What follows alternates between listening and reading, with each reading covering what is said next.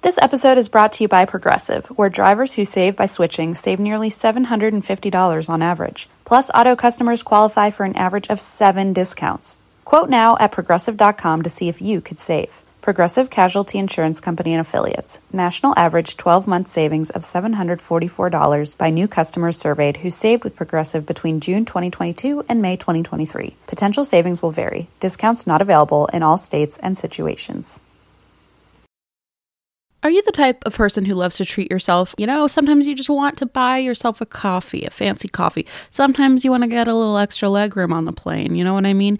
So if you ever treat yourself to the top options, other places like that, then why are we settling when we're finding a doctor? I know it's easy to fall into that rut, but your health is so important. Enter ZocDoc. ZocDoc is a place where you can find and book tens of thousands of top-tier doctors, all with verified patient reviews. ZocDoc is a free app and website where you can search and compare highly rated in-network doctors near you and instantly book appointments with them online. There's no more waiting awkwardly on hold with a receptionist. You know we hate that. And these doctors all have verified reviews from actual real patients. You can filter specifically for ones who take your insurance, which is so helpful. You can see who's located near you and who's available and who can treat basically any condition you're searching for. Plus, a typical wait time to see a doctor booked on ZocDoc is between just 24 to 72 hours. That's it. You can even score same-day appointments. When I moved to LA years ago, I discovered ZocDoc because I was so tired of having to call all these different offices and wait. It took hours sometimes to figure out which doctor in town could help me and which one took my insurance, but not anymore with ZocDoc. I was able to find everything from a psychiatrist to a GI doctor, and I did that all through ZocDoc. And the app has only gotten better over time. I still use it. I still love it. I always recommend it to people, whether you have phone anxiety like me or not. It couldn't get easier to find a doctor with ZocDoc. Go to ZocDoc.com/drink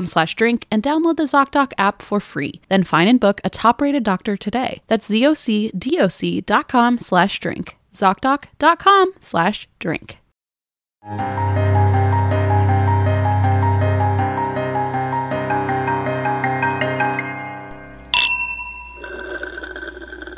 Oh boy. There's so many things to... everyone's confused. Where are we? Where are we? And why? And how are you here? What's going on? You left me in LA and then you just couldn't resist coming right back real quick. Oh my God, truly. Long story short, I just on Monday decided No. Okay. We're not doing short. We have a podcast, Christy. We don't know what short means. First of all, let's answer everyone's questions. Where the hell are we right now? Oh my goodness. We are recording for the first time at the beautiful Cast Studios. Look at this background. There's LA. We are in LA. I live right over there. No, I don't.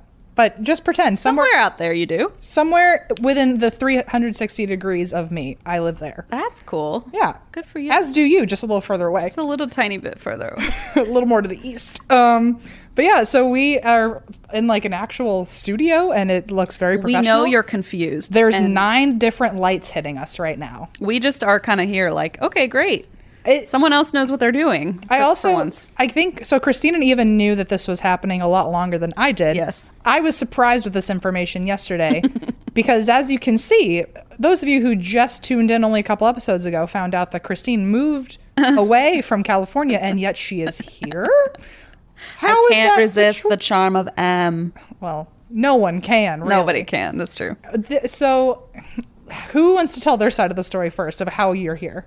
Actually, I think you should just tell how you discovered that I was here. Okay, so obviously Christine and I did not get to be together for our birthday this year. Basically, what happened is for our birthdays, since we weren't going to be together for many, many reasons, Christine and I decided we were going to do a virtual gift-giving extravaganza. Sure. And so I was instructed by Christine to send her gifts to her and she would send her gifts to me. Mm-hmm. And then we would open them up on Zoom or something like that. And I thought that was a great idea and literally never thought anything of it. And I had been sending gifts to Christine for a while and I hadn't gotten any gifts, by the way, on your end. I was like, okay, like, is Christine not sending me presents? Like, what is going on? I had left them in LA for my brother to bring. That was the original idea. I didn't know any of that. I just knew that, like, I wasn't getting presents. And in my head, I did think at one point, I was like, Christine is probably doing something really weird for my birthday that isn't physical. So like that's probably why I haven't gotten any presents, even though I've shipped many to her.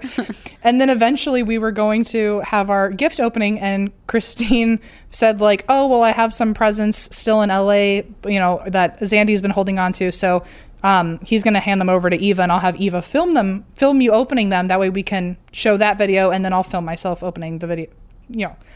It was supposed to be this whole video thing. And basically I was told like Eva is going to film this, so meet up with Eva. And then I did.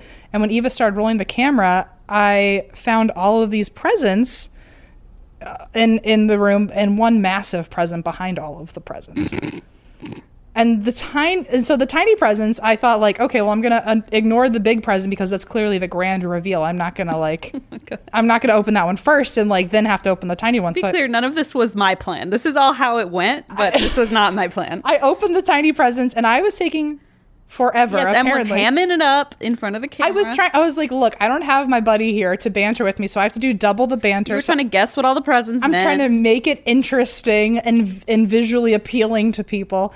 So I was taking way too much time, and I noticed Eva was like really trying to like push me to keep. She was sweating. She was acting weird, and I was like, what is your deal? Like, we're just filming me opening presents. And then I got to the big one, and I was like, oh, I wonder what's in it. And so I was kind of like trying to shove it around. And I was like, oh, this box is heavy as shit. Like, what the hell did Christine get me? And then 2 seconds later, someone pops out of the goddamn box. Okay, to be clear, Em started shoving the box and going, holy shit, this is so freaking heavy. Damn, like trying to tip it over. And I'm inside like trying not to fall. And I was like, this is as heavy as furniture. And I was like, ouch, first of all. And oh my God, poor Eva is like, oh no. I saw Eva panicking. And I was like, what is wrong with me? I was inside. You opened one flap and I was like, ready. And then you closed it and went, actually, I'm going to guess what it is. And I was like, I can't breathe. Open the damn box. The whole idea was that you weren't supposed to open the other presents until I arrived on scene. And then we could banter together. I hadn't necessarily told Eva that. I guess I just kind of thought my brain waves had transitioned to her and they didn't. So that was my fault. So listening, I'm in the box and Eva, I was like, which one should I open first? And Eva's like, any of them. And I'm like, no. And you were like, what's this? I wish Christine were here to explain it to me. And I was like, ripping my hair out. Yeah, it was very comical, but we did film it. It's gonna be on Patreon, I think. The whole time Eva just keeps zooming in on me in the box to see if I'm like breathing. It was very, very sneaky. I mean, first of all, like usually, you know, Eva's just so pure-hearted and like I don't know if I would necessarily consider her like number one stealth, right? But she like really like. Both of you, I guess, so you decided you were just going to fly out to LA like 2 days ago. On Monday. I was like, I'm going to fly out on Wednesday and surprise Em. And so I had no idea. And they both kept it so quiet. I had no idea what was going on. Oh my God. I really had no idea when Eva was acting so weird. I was like, we're just opening presents, Oh my God. Eva was like sending me like red alert, SOS. And then literally I bought my tickets on Monday and I get a text 2 hours later from Em saying, actually, can we postpone our gift video to like another week? And I was like, actually, like we cannot. So that was really awkward to try and lie. I felt like I was being very pushy, inadvertently trying to I didn't even notice, and I've said this so many times in the last 24 hours, but I'm just clearly so blindly loyal to anything Christine and Eva have to say. Why? There were so many things in hindsight where I'm like, that was a weird sentence. Why didn't I wonder what you meant? You were like so thrown. You were like, I feel like I'm like off my game. I didn't like. I felt catch like on. I duped myself because I usually like to think I'm like spot on when people are being tricky like that.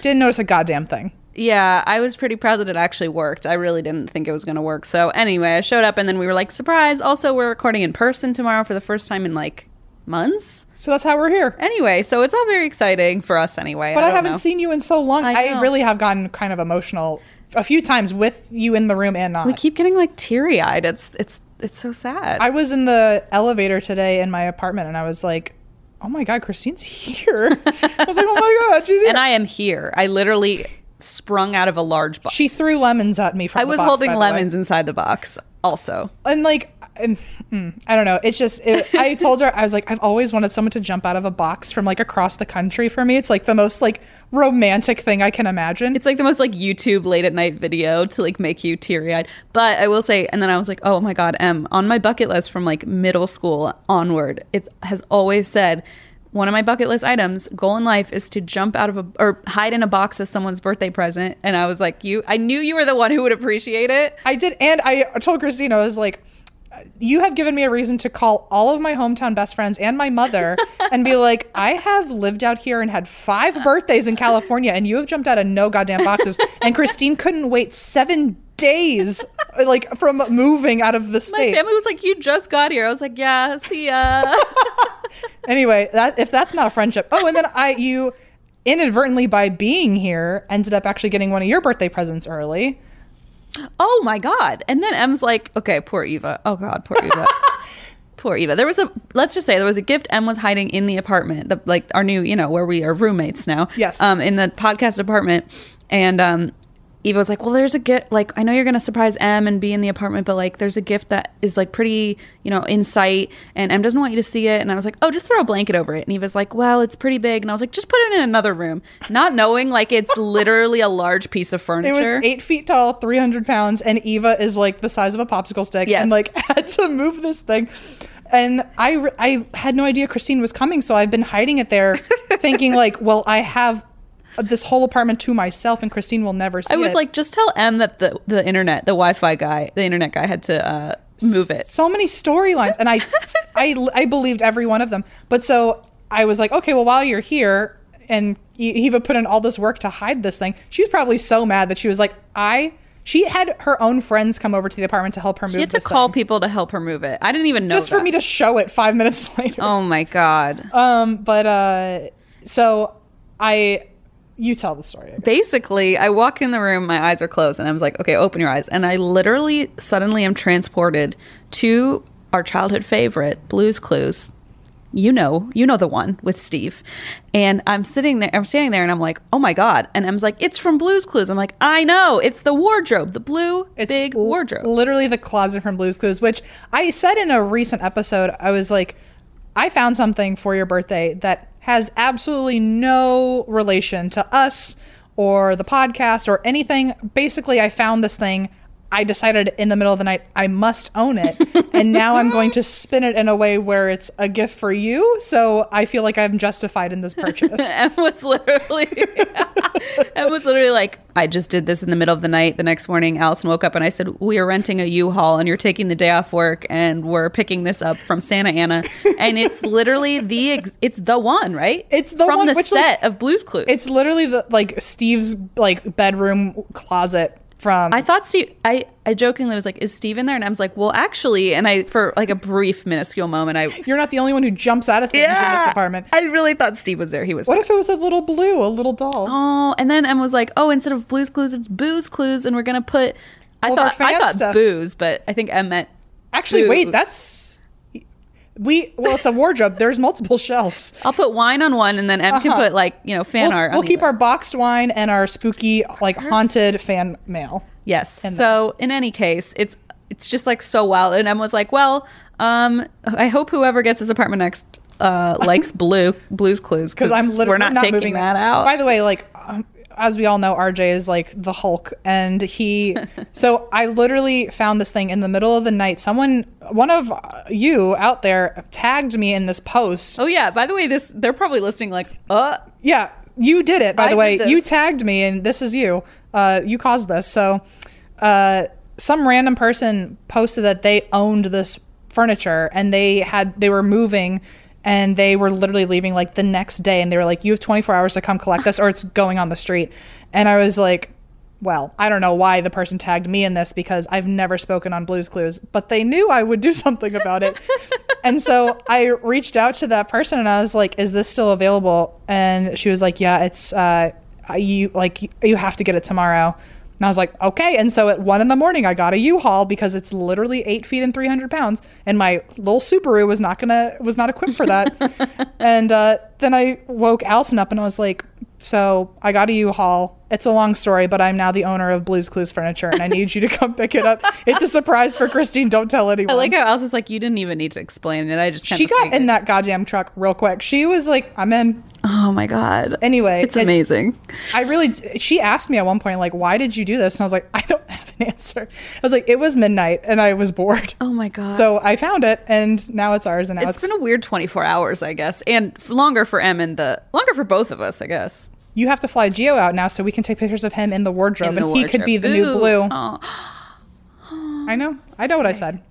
Anyway, wow, that was a long, lengthy thing. I'm sorry, but we never really did a real birthday episode, so this is us talking about our birthdays. We also haven't seen each other in person, so like I'm kind of like having like school kid crush on you right now. Like I'm just like so excited to be in a room with you. Em, I really was worried I'd give you an actual like aneurysm when I jumped out of that box. I hugged you tighter than I think I ever have. Oh my God, I was scared that I like hurt you. I was so excited to see you. I haven't seen you in so long. But anyway, so I'm kind of even when we were in LA, we didn't see each other. That's like it's so crazy. It's been forever. So sorry for the rambles. I'm just like very excited. We're getting cheesecake after this, so we're just in a very good mood.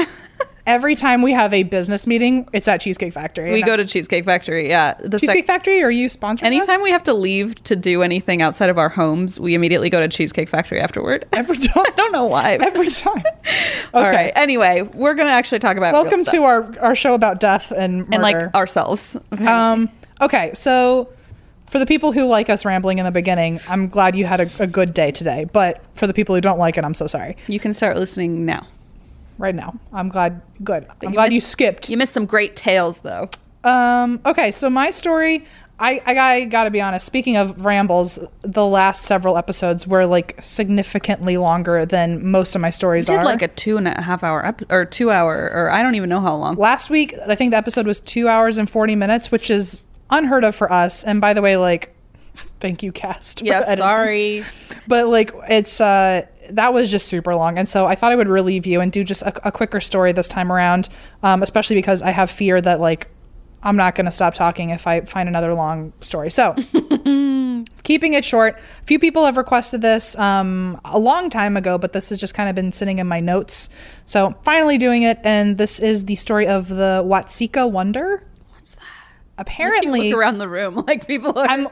There's nobody here. Usually, when Christine and I are in chairs with microphones, we're on a stage. I was just thinking, like, why do I feel so weird? It's because no one's like here. Because we literally have like stage lights on us, and we're in the same kind of chairs that we sit on stage. So we're expecting some like reaction, like appreciation of our hilarity, and it's just silent. Not a one applause. That's fine.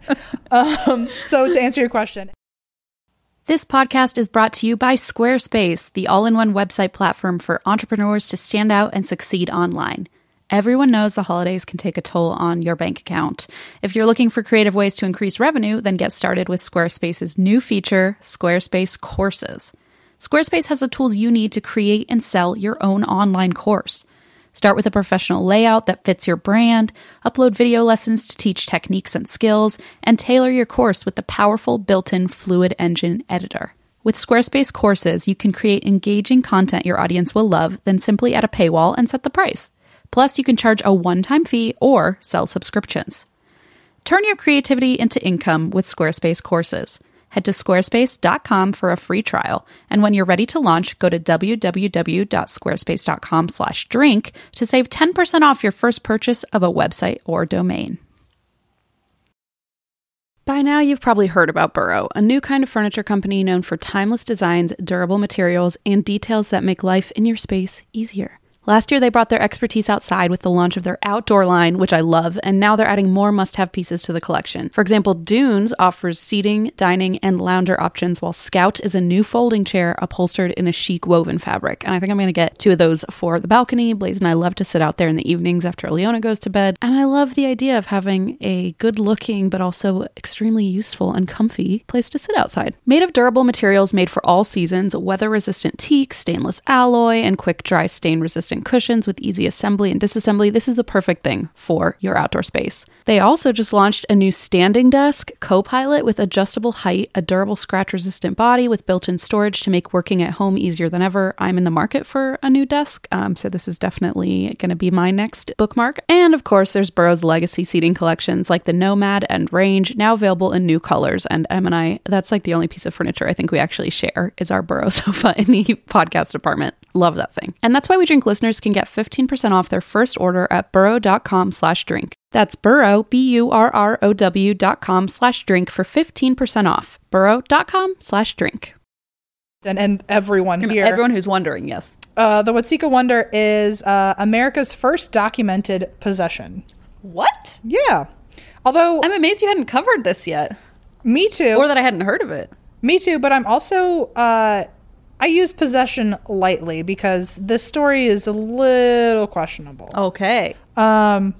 It's not as, I guess, scary as other possessions are, because usually when you hear possession, you think like a demon story. Yes. This is more of a medium trance story. Ooh. So the main character, as we delve in, her name is Mary Lurancy Venom.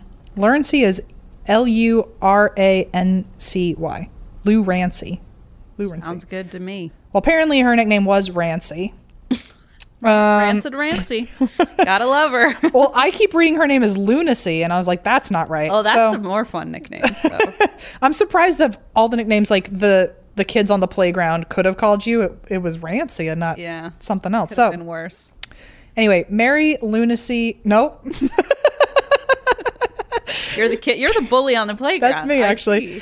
Mary Lurancy Venom. And just to avoid that, again, we're going to call her Rancy for the rest of the show. God.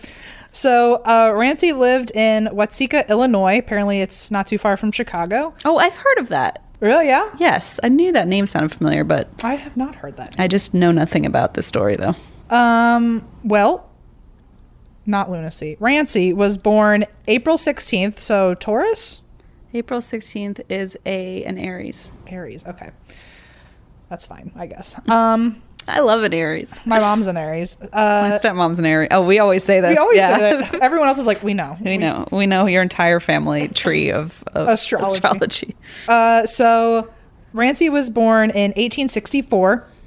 And at 13, she starts telling her family that she's seeing and hearing people in her room at night. Good. Fabulous. I don't like that. Our future children will be screwed if anything. If my kid comes to me, especially at 13, like kind of out of the age where like children are seeing like things. Imaginary friend age, yeah. I'm like, okay, well, we're burning the house down. Yep. We're calling Christine and we're all getting a caravan. Call Aunt Christine. She'll pour the boxed wine. I know you're 13. It's okay. We all need it right now. So apparently, this is a quote from Rancy. There were people in my room last night and they kept calling Rancy, Rancy, and I could feel their breath on my face. Ew. So that's where I draw the goddamn line. Yeah. Breath. So she apparently she kept hearing people calling her name at night and started sleeping in her parents' room. And a week later, I guess she was fixing something with her mom. She was with her mom doing something. And she says, I feel bad. I feel so queer. I can relate to both of those. Amen. So Rancy fainted and then seized up. Oh, shit. And didn't wake up for 5 hours. Oh, shit. And when she came to, said that she felt very strange and had no memory of the hours. Well, obviously she was unconscious, but she couldn't remember anything that had been going on. What happened? Yeah. The next day she fell over again and she had rigid limbs.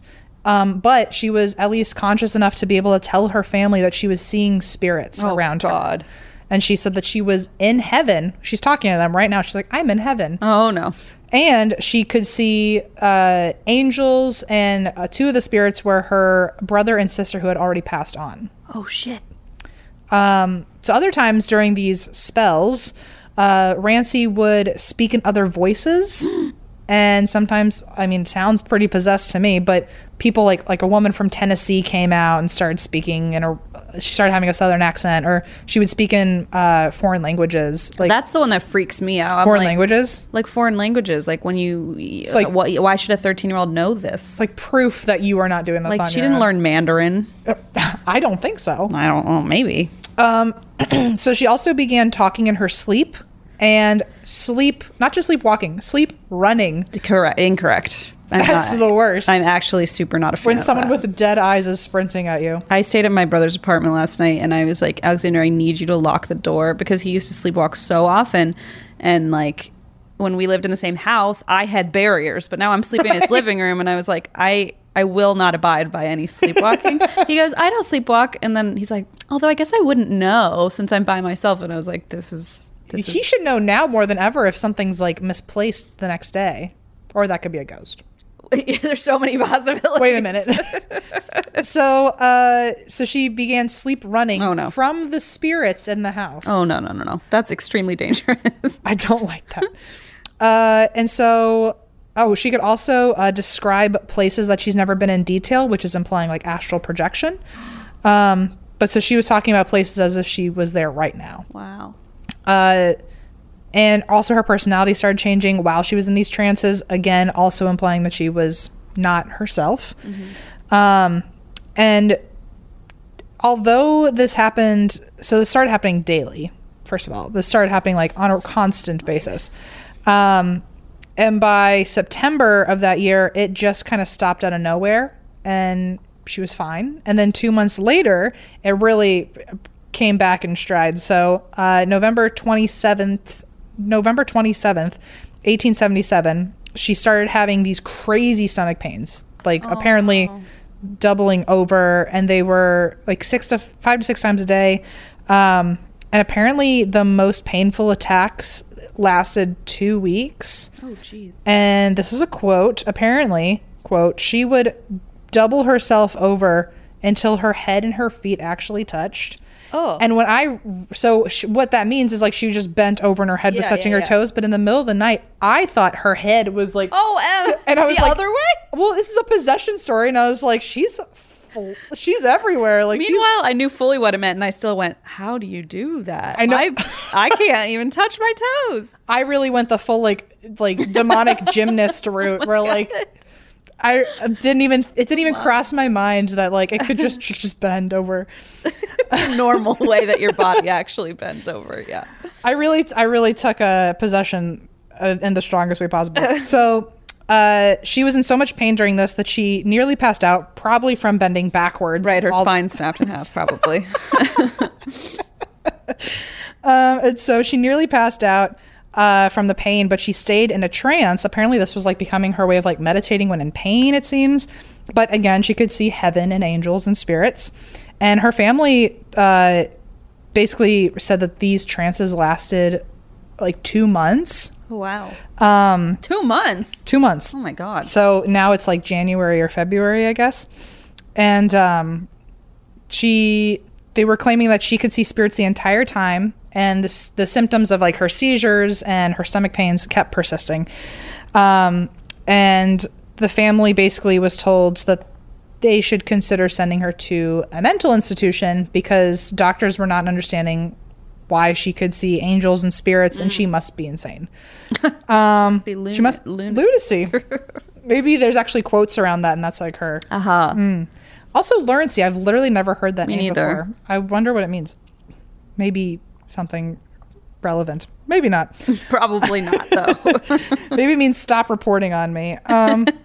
So basically, the family was told that they should send her somewhere, and their neighbor, I think it was their neighbor or a family friend, but his name was Asa, and he heard about this. His name was Asa Roth.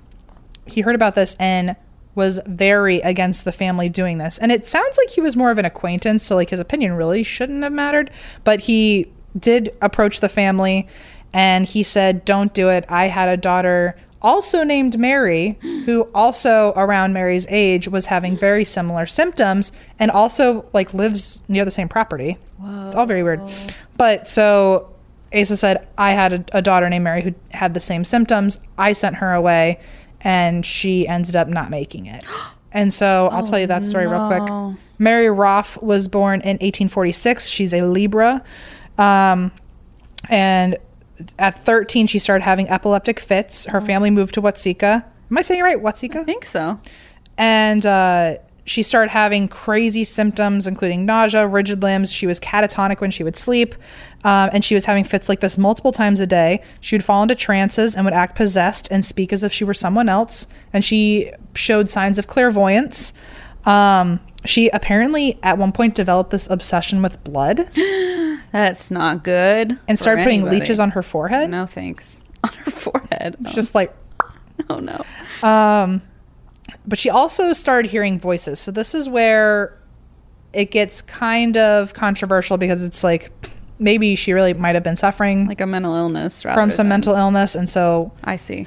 A lot of these possession stories seem to be kind of on walking a line, sort of, or at least like you could see it both. You can at least argue it. Yeah. And so basically by 1865, she had been hearing so many voices and she'd become so obsessed with apparently blood and harming herself that she died by suicide.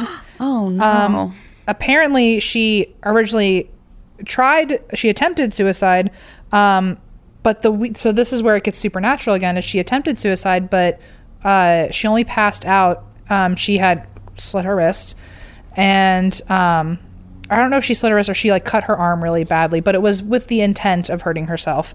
And when she came to, she had this like crazy superhuman strength, and like 5 grown men at the hospital had to hold her down from fighting them off.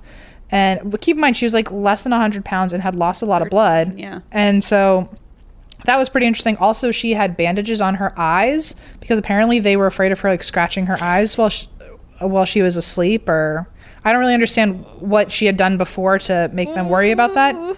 But so she had these bandages on her eyes, and one of the other weird skills she had was she was able to see through them. She had like x-ray vision. Yeah.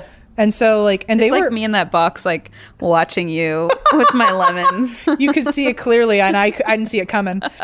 But so she could see right through her bandages, and it became kind of this party trick that would, like intentionally blindfold her as like carefully as possible. That's and she could really weird. And she could read letters. Like you could just hold a letter to her and she'd read it. They would show her like contents of an envelope she'd never seen before, and she could see right through it. What? It was so between that and her like weird superhuman strength, there's something was going on, or at least it seems that way. Her father agreed that like no matter what it was, he couldn't control it. He was like, okay, we really probably should put her away just because like, well, she's harming herself too. It's like, true. That's dangerous. Very good point. So so they ended up putting her away in the state asylum, and unfortunately at 19 she actually did die by suicide. And after that, her parents became spiritualists trying to, get in touch with her. So with that story in mind, Ace was like, please don't send... that was a totally different story. So he was basically retelling this to Rancey's parents, being like, I lost my kid because I put her away. Or at least that's what, his belief on it. And so he said, at the very least, before you put her away, like, talk to Dr. Stevens. He's like very well equipped with this. He's also a spiritualist, so he'll pay attention to those signs. And he basically said, like, she's not insane, she's just a medium. And so that's comforting, I guess. Yeah. It's better, right? So Dr. Stevens decided to meet with her, or Asa, I guess, coordinated them meeting up, and Dr. Stevens was able to mesmerize her. I don't like with a pocket watch? I guess, I don't know if that's different than hypnotism. Yeah, that's true. I thought mesmerized is what you are. I didn't know you could be mesmerized. Wait a minute. I need to go to sleep. No, but I know what you mean. Like, I've never heard like as an action to do to somebody else. I've never heard like I'm mesmerizing you. Yes, I've heard like I am being mesmerized. Like in the passive. You. Yeah. No, I'm with you. So then again, we don't know words very well, so English is not your first language, and not mine when I'm a little sleepy. You can have it. You can have that. Not mine without cheesecake. We'll talk. We'll regroup later. We'll send an update at Cheesecake Factory. So Dr. Stevens apparently mesmerized her, maybe hypnotized her. I will find out before I get a million tweets. I will figure this out. Just to see like what spirits Rancey was living with or dealing with, and pretty immediately saw signs in Rancey that when she was in these trances, she was turning into other people. For example, she was turning into an old hag. Those actual words, not mine. sitting like an old hag, and she was asking weird questions, and she kept calling her parents Old Black Dick and Old Granny. What? So if that's not what you call your parents, maybe you're not mesmerized. I don't know. Maybe If that's what mesmerizing does, I don't think I want to be a part of it, to be quite honest with you. But so apparently this persona, she said, he asked, who are you? And she said her name was Katrina Hogan. She was a 63-year-old German woman. Okay. But then she very quickly changed personalities again to a man named Willie Canning, who asked Dr. Stevens if he liked smoking and drinking. We don't know what his answers were, by the way. I think we know what his answer. I think we know. Let's be real. But like, I mean, also, just to be clear, like, I am aware that this also sounds like another mental illness situation because, it could be multiple personalities or something like that. I don't know if I'm using the right words. Dissociative identity DID, disorder? is that what that is? Yeah. Okay. So I don't know. It could be that. It could be something spiritual, but a lot of critics today say, no, she was actually having some mental illness. Sure. And so basically after the session, Dr. Stevens said that his report was that Rancy would go from morose and sullen to mystic and imaginary. It sounds like me on a nice depressive day. Yeah. Oh, boy. So after the session, he wrote that report, and he also told Rancy, like, hey, since as a believer in spirits, he's like, maybe instead of focusing on negative spirits stepping forward, maybe the ones that are positive, try to work more with those, or like if you can't avoid them, at least try to get closer to the ones that are positive. That's interesting. And Rancy and Asa was in the room for this because I guess he like wanted to see what Dr. Stevens had to say. Keep in mind, this is like a neighbor or an acquaintance or something. Like, he's just like a nosy ass neighbor infiltrating. He's the most nosy neighbor. Like, truly. He's just putting himself in this situation. But he wanted to hear what Dr. Stevens had to say. And in front of Asa, Rancy said, well, one nice spirit has kept showing up. Her name's Mary Roth, which was Asa's daughter. Whoa, Goose Cam. And whoa. So Asa freaked out. Sure. And apparently Dr. Stevens was like, well, what does Mary say when she's stepping forward? And Rancy was like, Mary wants to switch places with me temporarily. And Asa told her to let it happen. Asa was like, well, if that's my daughter talking, you should go to heaven or something and let my daughter take your... Step out of your physical form and let my daughter come back. Your corn husk? Leave your husk behind. Leave your husk behind. Let my daughter enter the vessel. So, man, we never made merch of that. We should do that. Someone made that little picture. Remember, it was two ghosts and it said leaving our husks behind. And it had like a sunset. Also, if someone could like make corn husk dolls of us, that'd be great. Oh, geez. But not like ones that could like maybe harm us or like a spiritual. With no bad intentions, please. Send me corn. I just want corn, actually. Send me like corn chips, maybe. That would be excellent. So basically, Asa is like heard opportunity knocking at the door and was like, this mofo had an ulterior motive this whole time. It's like, if you really think that Mary wants to switch places with you and it might be helpful, for your spiritual really good journey for you. Like, this sounds really healthy for you. Exactly. So with this agenda of his, kind of convinced Rancy that this was okay to do. And so Rancy allowed Mary to possess her. So instantly her personality changed to Mary's, at least according to Asa. And she did not recognize her own family. So the Venoms, who were her mom and dad. So she didn't recognize like Rancy didn't recognize her own family, being like, who are you? I'm Mary. Like, that's my dad over there. But she recognized Asa. Oh my God. Also recognized everything pretty much about the Roth family. So very quickly was showing obvious signs. And keep in mind, again, like, this was an acquaintance, so like she couldn't have really known too much about the Roth family. But when asked, Rancy said, so they asked, like, oh, where's Rancy right now? If you're Mary, where's Rancy? Where did she go? How far did we push this? And Mary, in Rancy's body, said, Lurency is away being treated and will come back when she is restored to health, both mentally and physically. And when Lurency is ready to return, Mary will leave. That's like what the Grinch said when he took that Christmas tree from that Cindy Lou Who. He's like, I'm just going to fix this up real quick. It'll be right back. I promise it's going to the doctor. It's like when your puppy goes to the farm. But so basically, it sounded like Rancy was in heaven, like, on sabbatical or something. Michael. And was currently being cured for her seizures and her stomach pains. Oh, I see. It was kind of, if Mary Roth was really speaking through Rancy, Mary was saying she's slowly getting sicker and weaker, and so we are going to switch places for a while so I can see my family while she is in the spiritual world. Very convenient. It's like a nice little transfer of goods. Yes, it is. Yeah, Quid like pro quo. next time I have a stomach pain, it's like I don't mind going to like the pearly gates. It's like, I'll for take a over second. for a few days. Like Don't as worry. long as we're not permanent here, like I'm good. You can leave your husk behind for a few minutes. So basically, like Rancy will be back shortly, like after these messages or whatever. So both families were convinced that this really was Mary. She knew too much about the family, and she barely recognized the Varums. The Varums like didn't know this personality that was coming out of her. She knew Mary Roth's nickname for her sister and her neighbors. She also knew very intimate friends and family and knew very intimate memories of them. She knew about old objects in the house. So she basically went to the Roth house and was like, oh, this is from when I was this age and I looked like this and this is what I did. Very like past lifey. Yes, yeah. And so she knew detailed stories about everyone in the family. She talked about her own death and funeral, saying she was there. Wild. She talked about when she cut her arm. And she pointed at the arm she currently had, which was Rancy's arm, and said, this is not the arm, though. That one is in the ground. Oh, goodness. Okay. Yikes.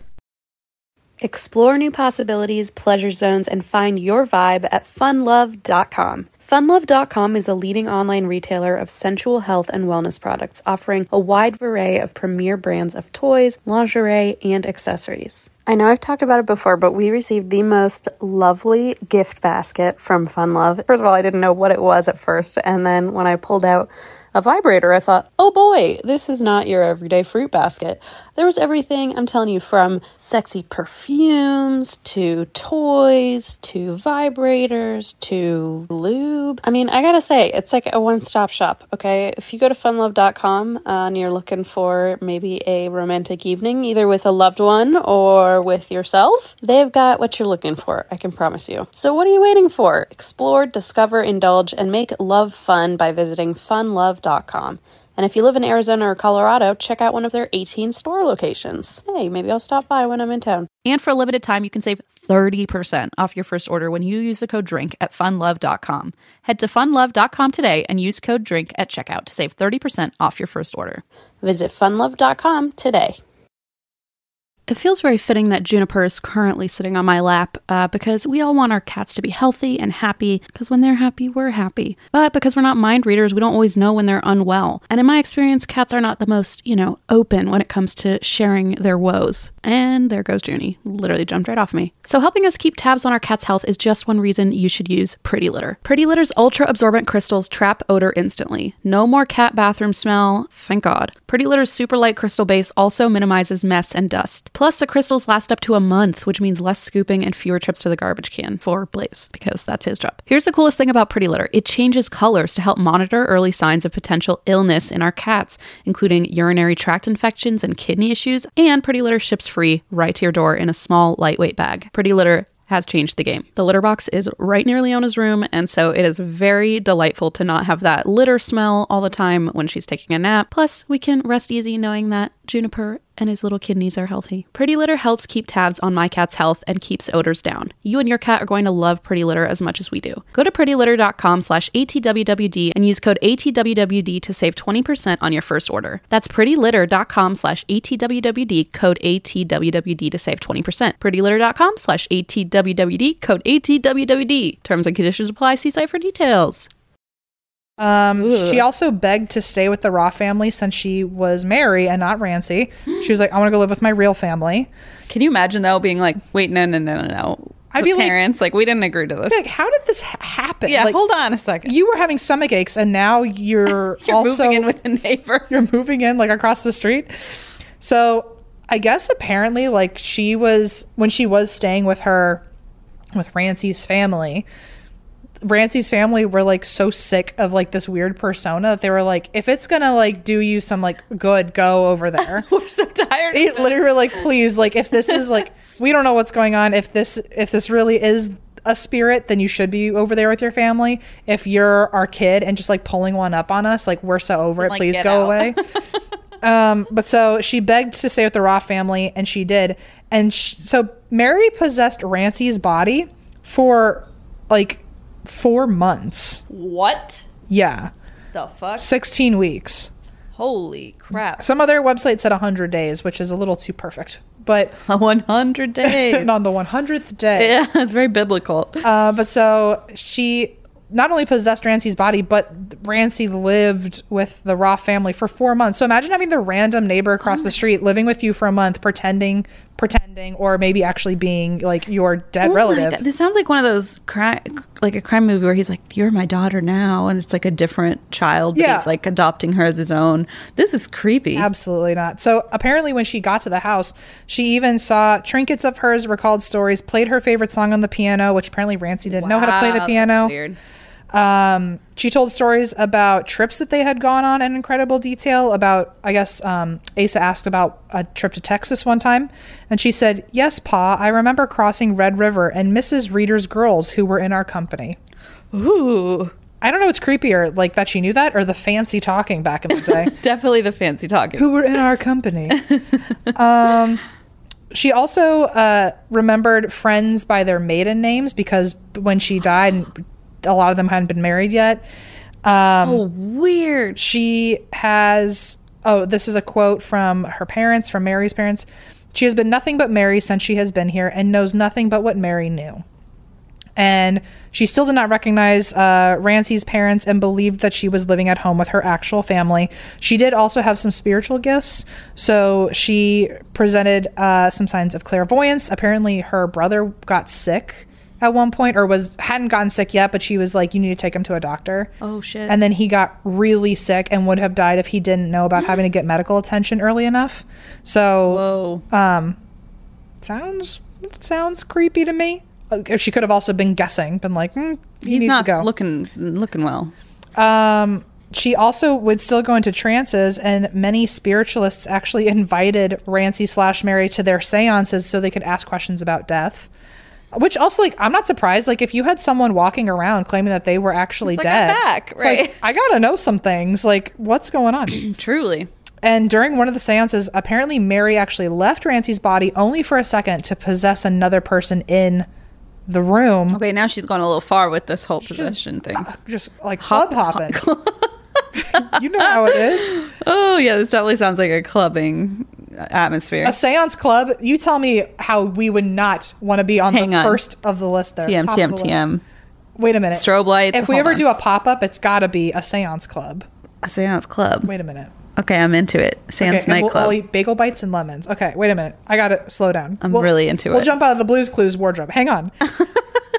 So this is ironic, the fact that that's ironic. What is ironic is that although Rancy's body throughout all this, because remember she was sick and apparently her spirit is being healed elsewhere, Rancy's body is actually improving. Oh. So it's almost like there really is like an angel inside of this body healing it. It's very weird, but like all of a sudden there's no more seizures, no more stomach aches, and this is something that had been going on for an No more entire like year. bending backwards. No bending backwards in either direction. No more sleep sprinting. Oh, God. But so it seems like Rancy's actually healing. But what's the ironic part is that Mary Roth, or the spirit inside of her, refused to eat because she said that she got her, quote, nourishment from above. Oh, dear. Oh, dear, no. I don't know about that. No, but- no. So she like wouldn't eat. Apparently near the end she started eating. Maybe like she was like, okay, Rancy's body needs food. Yeah. But it was weird that she's like malnourished, but also gaining health. So Weird. apparently Mary was also really affectionate to the Roth family. She would give them lots of hugs and kisses. What's weird to me is that they questioned this. They were like, why are you giving us so many hugs and kisses? Which, like, if you genuinely think this is like your dead daughter, Yeah. when you like, Maybe she wasn't very affectionate before. maybe she wasn't. Or maybe they were like, okay, this is too much. Yeah, they're like, this child is literally went from a 0 to different 60. child. So apparently at one point, Mary told her mom, or Mary in Rancy's body told Mary's mom, quote, "The angels will let me stay until sometime in May." And so she said that Rancy was getting better and wanting to return soon. So on May 7th, Rancy came through again. I guess Rancy peeked into her body real quick just to say, hey. Back. And then she even was like, I guess she realized that like she needed more time up there or Mary needed more time down here. And so she was like, I'll give you 2 more weeks. What? So she got an extension on this rental. An extension. And oh my God. By May 21st, so exactly 2 weeks later, Asa wrote to Dr. Stevens, and this is a quote from his note to him. Mary is to leave the body of Rancy today about 11 o'clock, so she says. Like they're on a fucking schedule. What the fuck? She is bidding neighbors and friends goodbye. She tells me to write to Dr. Stevens as follows.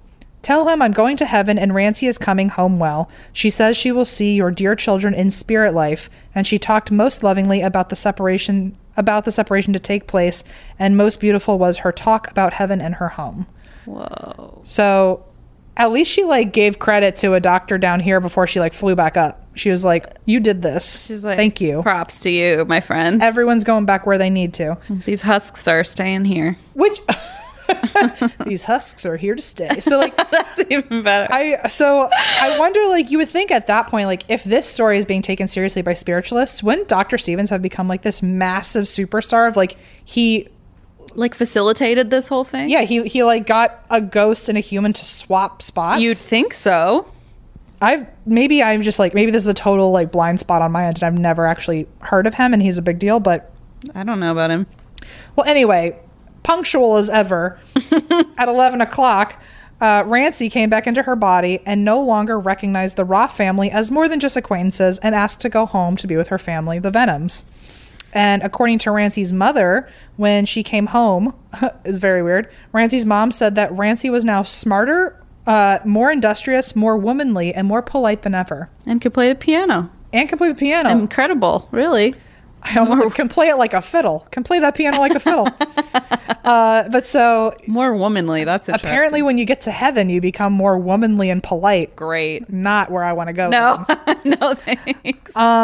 So her health apparently was top notch, and she no longer ever suffered from seizures or stomach pains again. Wow. She ended up marrying soon after. She has like a dozen fucking kids and lived in Kansas. Whoa. And she would actually sometimes go back to the Roth's house just so like during seances maybe Mary could show up, like she could like use her body as a vessel for Mary since they'd gone on so well together. Oh wow. But so she would every now and then allow basically like guest appearances from Mary at a seance. Other than that, there was no possessions or anything like that, although there was talk of during Rancy's pregnancies when she was about to give birth and she was in labor.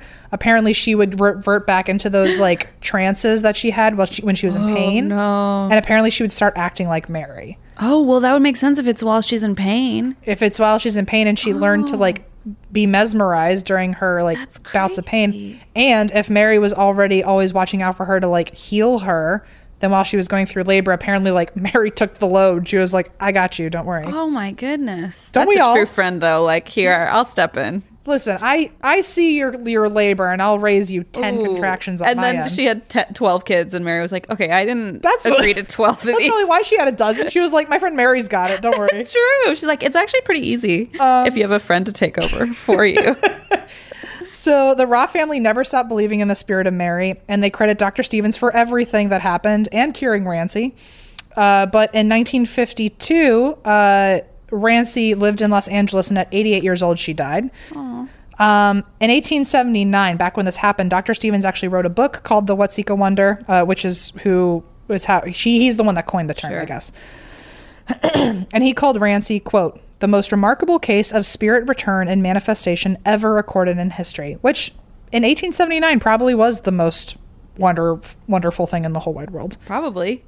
In 1890, so about 10 years later, a member of the American Society of Psychical Research said, because anyway, he was quoted saying, I have no doubt that the incidents occurred substantially described in the narrative by Dr. Stevens. So they like agreed also that this was real. But in 1903, a psychologist named Frank Hoffman said that this was just a, quote, typical case of hysterical impersonation. More recent theories are that, there was some multiple personalities or DID going on. Yeah. A lot of people say that it probably was just a case of mental illness, or maybe even acting up, like truly just pretending, like maybe just like as a 13-year-old had some teen angst and didn't want to be in her house. What's her name with the mongoose, where she was bored? Yeah. They think as a teenager, maybe she was bored and she just wanted to go live with the neighbor for a while. There's also... Maybe he had like better popsicles, or a pool or something. Not the popsicles or the pool, but the main theory is that the Roth family had a couple sons her age, and she literally pulled the ultra scheme to just be the room with like, just wanted to be around these cute boys, and so she pretended that she was a ghost. That she was their sister. Their dead sister. Whoa. Okay, listen. That's she like definitely hilarious. went above and beyond for the sake of like fulfilling this like this desire of like getting close to the boys, but she also like really shot herself in the foot by thinking like, if I impersonate your sister, exactly. I have a chance. That's what I'm saying. Like, they're not going to be, I mean, I hope not, super too close to the sun, that one. Little tiny bit. But so anyway, many people theorize that this was literally just a giant teenager scam to get close to boys. If it is, like, well brava. Nice to know that in the 1870s this shit was nothing happening. has changed. No, imagine if she had like a Tumblr or a Xanga. Oh my god. Angst though, I would feel the angst radiating. She would love Fall Out Boy. Oh yeah. So anyway, there have been 2 movie adaptations of this. In 1996 there was a Lifetime movie called Buried Secrets, and in 2009 the Syfy Network has a movie called The Possessed that came out. Apparently, as of recent years, a man named John Whitman has been restoring the Roth house.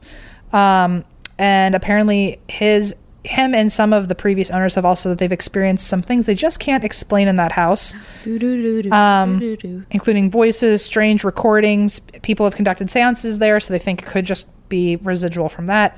But apparently in the town of Watseka, it is an urban legend now that it is a demonic haunted house, and it's kind of customary for teenagers to like try to like knock on the door and like wander around there. Ooh. Anyway, that's the Watseka Wonder. I had never heard of that in my whole darn life. Me either, my whole darn life, or in my whole darn afterlife, or in Mary's afterlife, or in any husk I've ever inhabited. None of them. Not a one of them. Well, thank you. That was very entertaining. Now I have a story. Now I'm ready to be bummed out. Yeah. Now, sorry that you were having a good time, because you're no longer going to be. Okay. Let me wetten my whistle before I throw some commentary on you. Did you say wetten your whistle? Yeah. Is that another thing? Wet your whistle? Wetten? Oh, I hear what you're saying. Just like the last episode with Anonymous, I got bare minimum sleep last night. So things coming out of my mouth are not things I'll remember before the cheese. Great. Well, you try to make sure I'm explaining this well, because it's really a lot. It's my whole I'm going to focus all my energy on this. And then there will be cheesecake. I'll dangle that in front of you. You don't think that's not the reward here? Like, come on now. Okay. Today I'm covering the death of Kendrick Johnson. Okay. And this is an extremely controversial case, which is why I'm very nervous about covering this one, just because I want to do it justice, and because there are so many different takes that people have had. I'll just list the podcasts I've listened to this story on. Crime Junkie, Morbid, My Favorite Murder, and True Crime Garage. All of them covered this. All had a different take, like slightly different or extremely different. Christine, by the way, like the whole way here, because now that she's here, we can like sit in a car together. Carpool. And but the whole way here and yesterday when you surprised me, the whole time has been like, I'm so nervous. I like have a stomach ache over it. I'm like so nervous because it's such a like important case, and I don't want to drop the ball. Okay, if that makes sense. I think we can trust your research skills here, but I hope just so you know, we're not taking this lightly. She has made it very clear to me that like this is a little nerve-wracking as a presenter of research. Yeah, just because, it's really, I can't really land on where I stand exactly. Okay. And people have Is that common? A lot of people don't know. There are just two sides that are like extremely, like there are strong cases for both sides, whether this was a tragic accident or a homicide. Okay. And people have very strong opinions about it. So I think me being kind of in the middle, I'm a little bit nervous because I'm like, You don't want Or- people to be mad that you aren't swayed on one or way. the other. Okay. Yeah, and I also feel like being on one side or the other would have the same effect. I mean, you can't win. Yeah. That's just what sucks about this. But That's okay. I'm not used to winning. Don't worry. So anyway, this is the death of Kendrick Johnson. And the reason I'm covering this now is I've known about it for a long time, but this has kind of come into back into the media sphere because of all of the demonstrations and Black Lives Matter that's been going on. This case kind of has come back to light. It's being reinvestigated. I don't know if it's being reinvestigated, but it's being looked at again. Okay. And so a lot of people have been tons of people have been requesting this. So here goes nothing. Okay. January 10th. So this takes place in 2013. okay. In a place called Valdosta, Georgia. Okay. And it's in a county called Lowndes County. Now, I went and looked up Lowndes County. I just typed it in on Google, and I'm just going to read to you the first headlines that came up. So shit. I just Okay. want to give you a little backdrop for what happened when I Googled the town. So the top headline said, "Perfect storm for when COVID hits. Neglected Black communities in Alabama and Georgia see coronavirus surge." And Loudoun County was among 19 historically Black counties with rates of COVID-19 that were 3 times higher than average. And according to NBC News, this has caused obviously high unemployment rates, poverty, lack of access to basic things like medicine and even sewage and that kind of thing. And it's all been exacerbated by the pandemic. So in that area right now, it's obviously things are not looking good. Sure. Okay. And then on the other side, you know how we had that pandemic, then we all forgot about it and went on to the new pandemic, arguably. Now this one, the second headline was basically an extremely blatantly racist remark made by the Lowndes County Supervisor Harry Sanders, who this Tuesday, so 2 days ago, said after a 3-2 vote, so there was a 3-2 vote to relocate a Confederate statue to the local cemetery, and it failed. So 3 people, they outvoted the people who wanted to move this statue. And he told the Commercial Dispatch that I'm just relaying the news here, folks. This is what he said. "Black people are dependent on society because they were taken care of during slavery."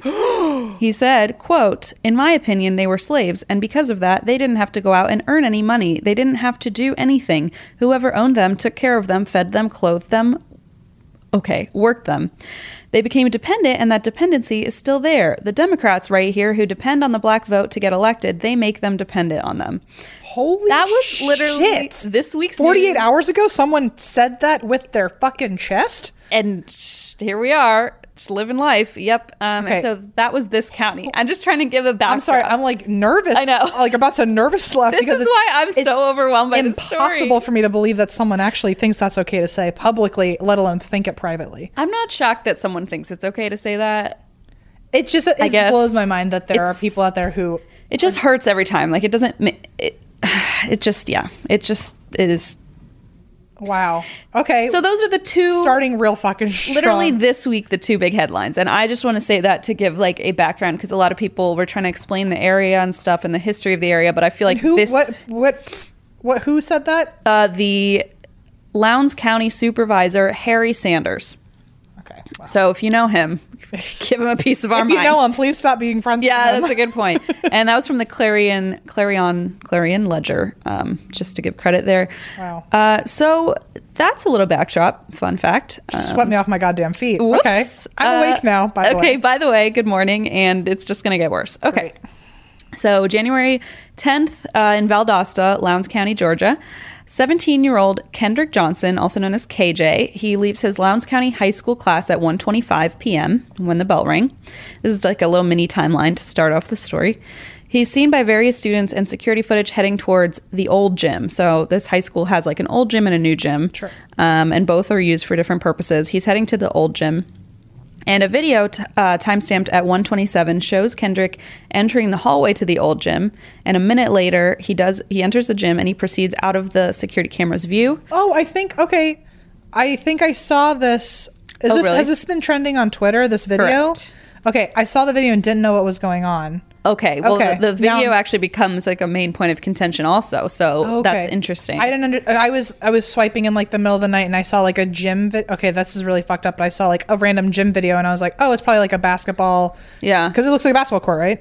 Yeah, it's just like an old school gym. I just thought it was like some like random like athlete video and I skimmed past it. Wow, I'm an asshole. I'm No, gonna I mean, it's go just- educate we're myself. very overloaded these days on like the news stories, and It just looked so different than all the demonstrations, so I like didn't even look at the video. yeah, but it's most likely that's what this is. I see. Okay. It I was will like a go- capture of him. Well, I'll tell you all you need to know. Don't you worry, my friend. Excellent, I'll excellent. revert back to that Twitter and I see. Okay, tell you the whole story. but finally, I kind of know what you're talking. Like I know a story. Like that- you have a context for Yes. it. Yeah, it's definitely been huge on Twitter, and that's actually part of the reason that it's kind of back in the limelight, for lack of a better term. Okay. So, he's caught on camera, and that's kind of the last time he's noticed on any security camera. A few minutes later, 3 students enter the old gym and they head in the opposite direction.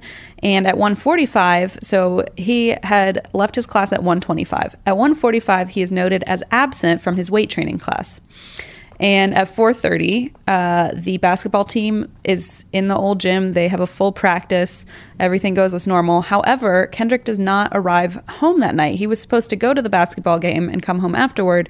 And his mom, Jacqueline or Jackie, and his dad, Kenneth Johnson, are like, something's wrong. And when they first talked to authorities, they're like, well, you know, he's a teenager. Like, he might, after the basketball game, maybe he went out with a friend. And so, you know, that's a very typical response because most of the time that is what happened. Like, a teenager just doesn't call home or whatever. I mean, I've done it. many Yeah, times. exactly. Oh my God, yeah. We've done this. I will say this story really did remind me of some of the stupid shit I did. Like, not Really? even that dumb, but just like, not intentionally dumb even, but just like, oh God, like I'm very lucky that things... There's so many times I've thought about like, and this obviously has nothing to do with this particular story, Right. but there are so many times that like, you know, in high school, I never necessarily snuck out, but like I definitely like didn't go where I said I was just like going. disregard. Yeah, exactly. I mean, and I was just so lucky in like that I thought like, oh, what could happen? And Well, then like, exactly. And that's why this case brings that up too, because you're like,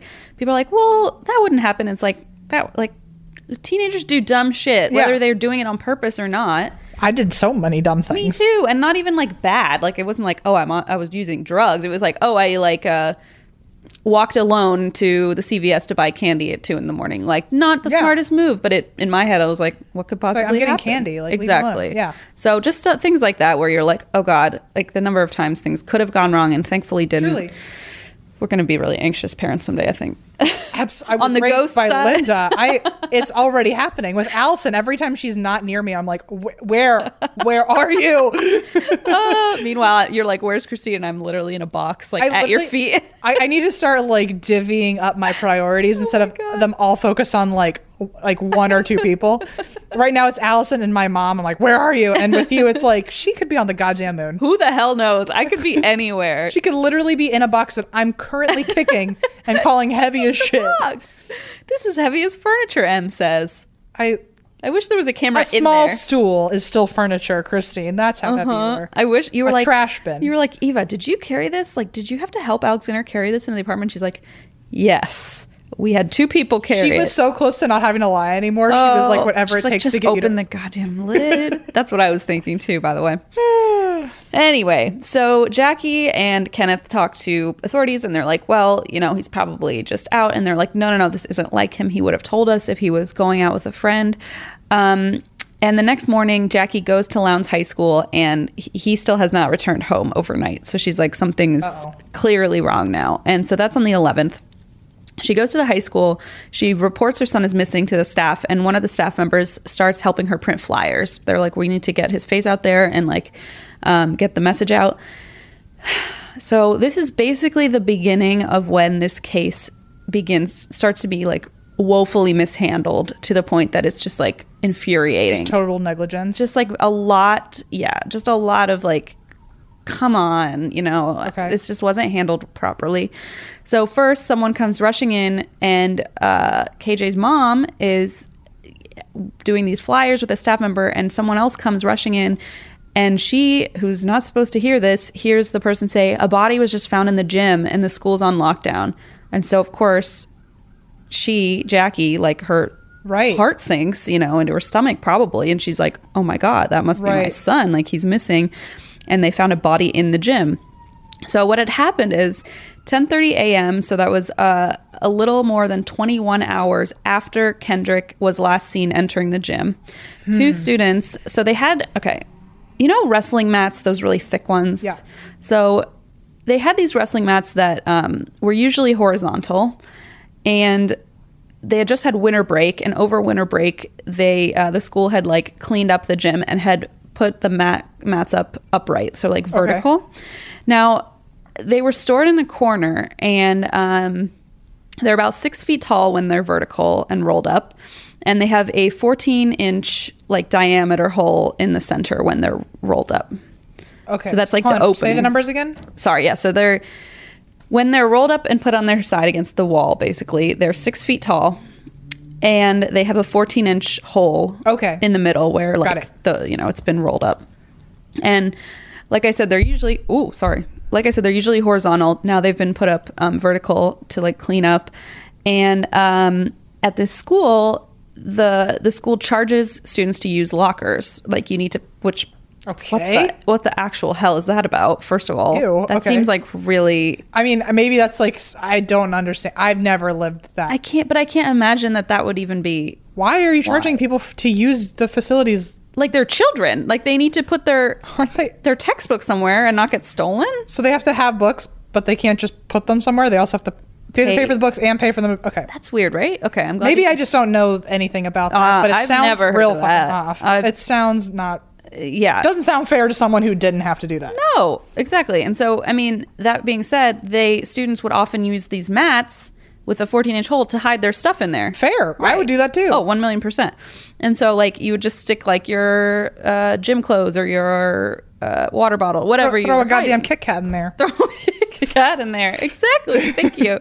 And so that's what they would use them for. And I was like, okay, that makes sense. I would definitely do that. Yeah. Why would you hide things? Like, I hid my stuff in all sorts of weird places, and I didn't have to pay for a locker. I was just lazy. Like, that was literally the end of it. So anyway, the mats are up, and one of the students is kind of on these, they're not real bleachers. They're like 2-layer bleachers, like just really dinky. Like you can pick them up. They're like metal bleachers, but they're only 2 levels. And one of the students is kind of standing up, and she looks over at the mats, and she notices that one of them has something white sticking out of it. Okay. And she leans over to look, and it's a sock. And the sock is attached to a foot. And the foot is attached to a body? Correct. Okay. And the body's body's not a disembodied foot, which I know you also don't like. I mean, no matter what, I don't like that there's a person alive or dead hiding in that thing. Yes. So there's a person inside the mat. They call for the teacher, and one of the students calls 911 while the other student and the teacher push. So it's in the back of these mats. They push the other mats out of the way, pull that one down, and they find the body of Kendrick inside this mat. Wow, okay. So very intentionally hidden. He's in there, yeah. You couldn't see him from just standing on the floor of the mat. So not knowing anymore, and this is like nothing against your research skills, but my perception as a listener right now is that it sounds like a homicide, right? Because there was clearly an intent to hide this dead body, right? Of sticking it all the way in the back and then covering it up with more mats, right? Okay, so that's right. So that it's one of these weird cases where on the surface you're like, well, obviously this is a homicide, and then when you get way more into the details, you're like, there's like doubts that kind of really pop okay, up. Yeah. So they pull it down. They reveal the body of Kendrick. His arm is outstretched inside the mat, and there's a pool of blood drying on the floor beneath where the mat was. Where was the blood coming from? I will tell you. Okay. It's not great, but I'll tell you. No area is good. No area is good. There are other places that are specifically It's not harmful. leeches on your forehead. Okay, it's much worse than that. Gotcha, okay. So the teacher starts to pull Kendrick out of the mat, but he's like, no, this student is dead. I'm going to stop touching it and call 911. Right, I don't want to touch a dead body. It's like nothing you can do. He was like going to save him, but then he's like, this is too late. So the school is placed on lockdown, and on January 11th, 2013, Kendrick Johnson is pronounced dead. Now, I'm going to just tell you a little bit about Kendrick. He was born October 10th, 1995 to Kenneth and Jackie. He was always described as kind of a quiet and well-mannered kid when he met new people, but he was like a jokester among his friends and family. He was really talented athletically and academically. Apparently, he really loved math, which I was like, Jesus. who loves math? But okay, good that's for you. Immediately an upstanding character. I like see gold stars. I know. Like, oh my God. He played for the Lowndes County High School football and basketball teams. And his friend Mark said that after high school, Kendrick wanted to go to college and play professional football.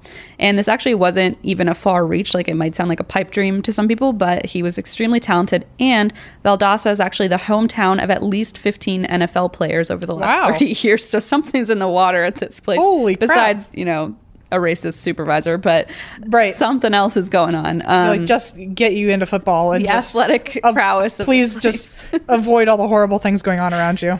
Yeah. So, Lowndes County High School's program is considered among the top in the country. So it was actually, a legitimate goal for him to have. Sure. So the old gym was taped up as a crime scene, obviously, to secure any evidence. I will say, so according to the sheriff, whose name will come up a few times, his name is Chris Prine. According to him, any location of a deceased individual with no apparent medical condition is deemed a crime scene, essentially. Okay. So if you find a body, we don't know what happened, automatically, this is a crime scene. Fair. Which is fair, totally. Unfortunately, was not necessarily treated quite as much as it should be as a crime scene. Why would it, though, really? Why would it? Why would it, though, really, in this day and age?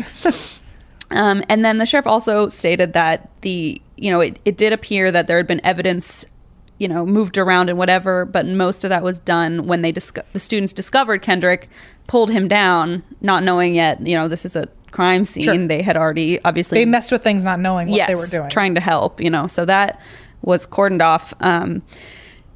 So here's kind of, again, the mat is 6 feet. Kendrick was 5'11".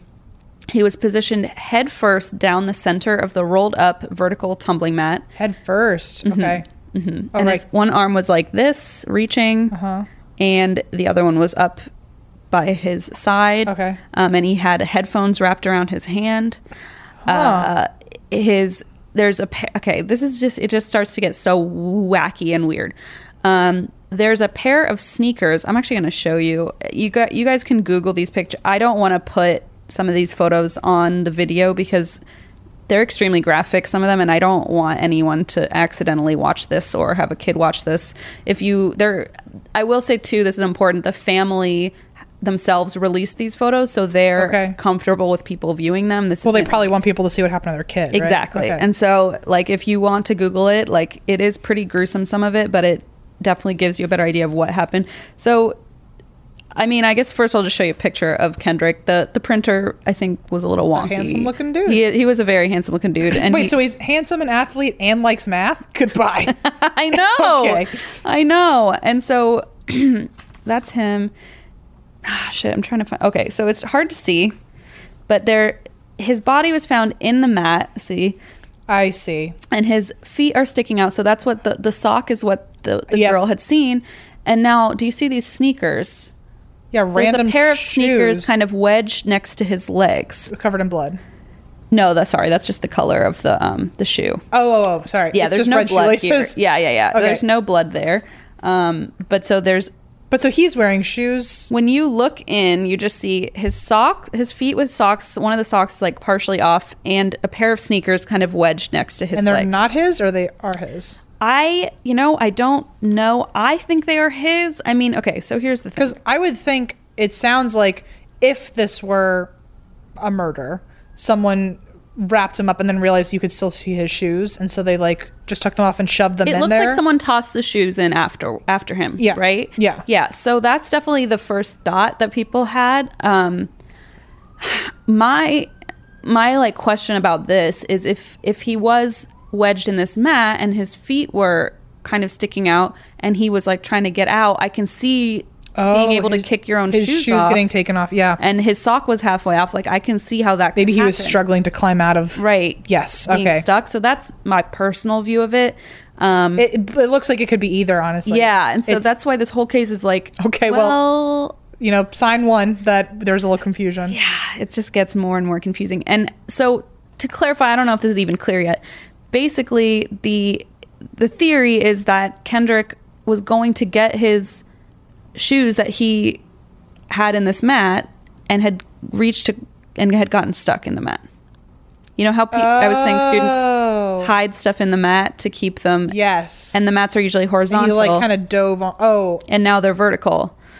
I see. And I'll give more detail on that, but that's essentially where the confusion lies of like, was this a freak accident or was this someone really put the body there? It really could have been just a freak accident. Right. It also really could have been a murder. Yes, but exactly. I see. I mean, it's very really confusing. Such a drastic difference of situations. And the fact that the case was mishandled makes it so much more of a conspiracy, quote unquote, or at least makes it more of a viable option to a lot of people because it's like, well, things didn't get handled right. So, right. So again, he's kind of turned like this with his arm out. Now this is a graphic photo. Would you like to see it? Would you like to see it? Sure. Okay. It's pretty gruesome. It's of his face, and what was wrong with the face? Is very bloated and disfigured because he was upside down and blood was pooling. Yes. So just it's really graphic, but and also the printer, the color made it really wild. But there's at the bottom here. Wow, it doesn't even look like a face. No, it's really, and like seeing him, like there's his mouth. It's hard to see, but like all I think of is the poor parents. Yes, exactly. And like from the beginning, they were in such a bad position because she's in the, student teacher lounge or teacher lounge or whatever, and she hears someone say, "There's a body in the gym." Like that's how she finds out her son is dead. Like, and then to go check, like it's pretty unrecognizable. Yes. Yeah, they literally said it looked nothing like him. I can confirm. And this was a day after he had been last seen. So it's if you're upside down that whole time, I mean, like think about being upside down for 5 seconds. Exactly.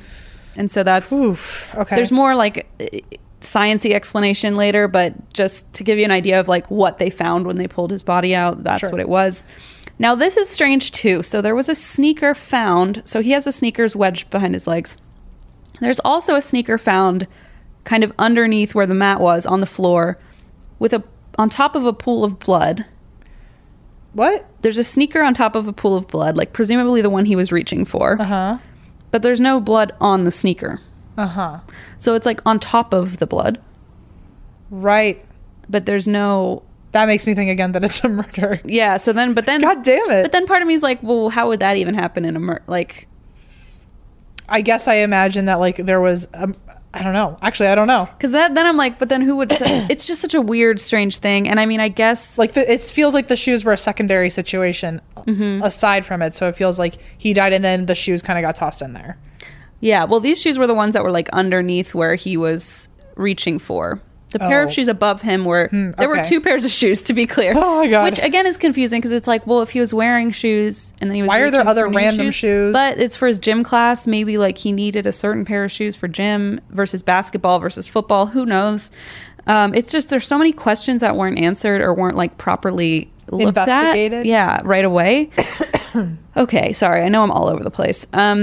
No. So there's no blood on the sneaker, and in addition to the sneaker in a pool of blood on the floor of the gym, blood is also discovered on a sweatshirt, a sneaker, and... Another sneaker? Third shoe? Okay, I'll just preface this right now. One of the sneakers they thought had blood turned out to be paint. So that the sneaker with blood was kind of a red herring. Red herring, correct. Literally. Okay. But there was blood on the wall of the gym and in a trash can on some tissues in the bathroom. Huh. So he had a sweatshirt there as well that seemed to have some blood on it. But instead of taking that into evidence, they just like gave that back to his family. They were like, here's a sweatshirt, by the way. And I'm like, that could have been such important evidence. There's blood on that. Like, what are you doing? It sounds like that John Mulaney bit of like cops before DNA. The old-timey. They're like, there's a pool of blood over there. Gross. Mop it up. Mop it up. Back to my hunch. Yes, exactly. Yeah. It's like there's literally a sweatshirt in this crime scene that they were so intent on naming a crime scene, and then they just like hand the hoodie back to his family and are like, here you go. And they give the Did the shoes. parents ever try to give it back and be like, can you investigate Well, at it that yet? point, it's Or- already been, contaminated. So they never collect it, never test it. They do test the blood on the wall, and it is not Kendrick's DNA. Interesting. However, they never test it against anyone else. So it could very well... This is so stupid. Yeah, so it could be an assailant or like someone who he fought with, who knows? But they never test it. They're just like, oh, well, it's not Kendrick's anyway. But the blood in the bathroom trash can, it turns out a girl had been at color guard practice and had gotten hit in the nose and had a nosebleed. So that was pretty much explained, the tissues in the bathroom. Okay, but not the wall. Not the wall, but part of me, the people who did look at the blood on the wall, it was like a smear or something. And like, it's just kind of an old decrepit gym. And like, Right. who knows? I mean, it could just be they thought it was just like an old stain left there from, which obviously Old is stain? foul, but like, it's a gym. It's a high school gym. I'm like, I don't know how clean that place is. I don't know. If it was behind those mats, like, who knows if anyone's cleaned That's back true. there. So I don't necessarily think that like it even necessarily. But they still, should have looked into it. We shouldn't be saying it may not have anything. We should be saying like, oh no, this was verified as so and so's blood and was not involved. Like we should be that sure, and we're not. So again, they did test the blood in the bathroom, and it did come from a female, so they were able to kind of rule out that was his also.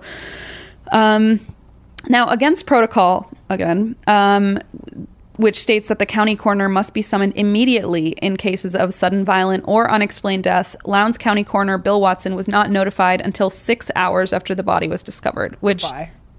Bad. So bad.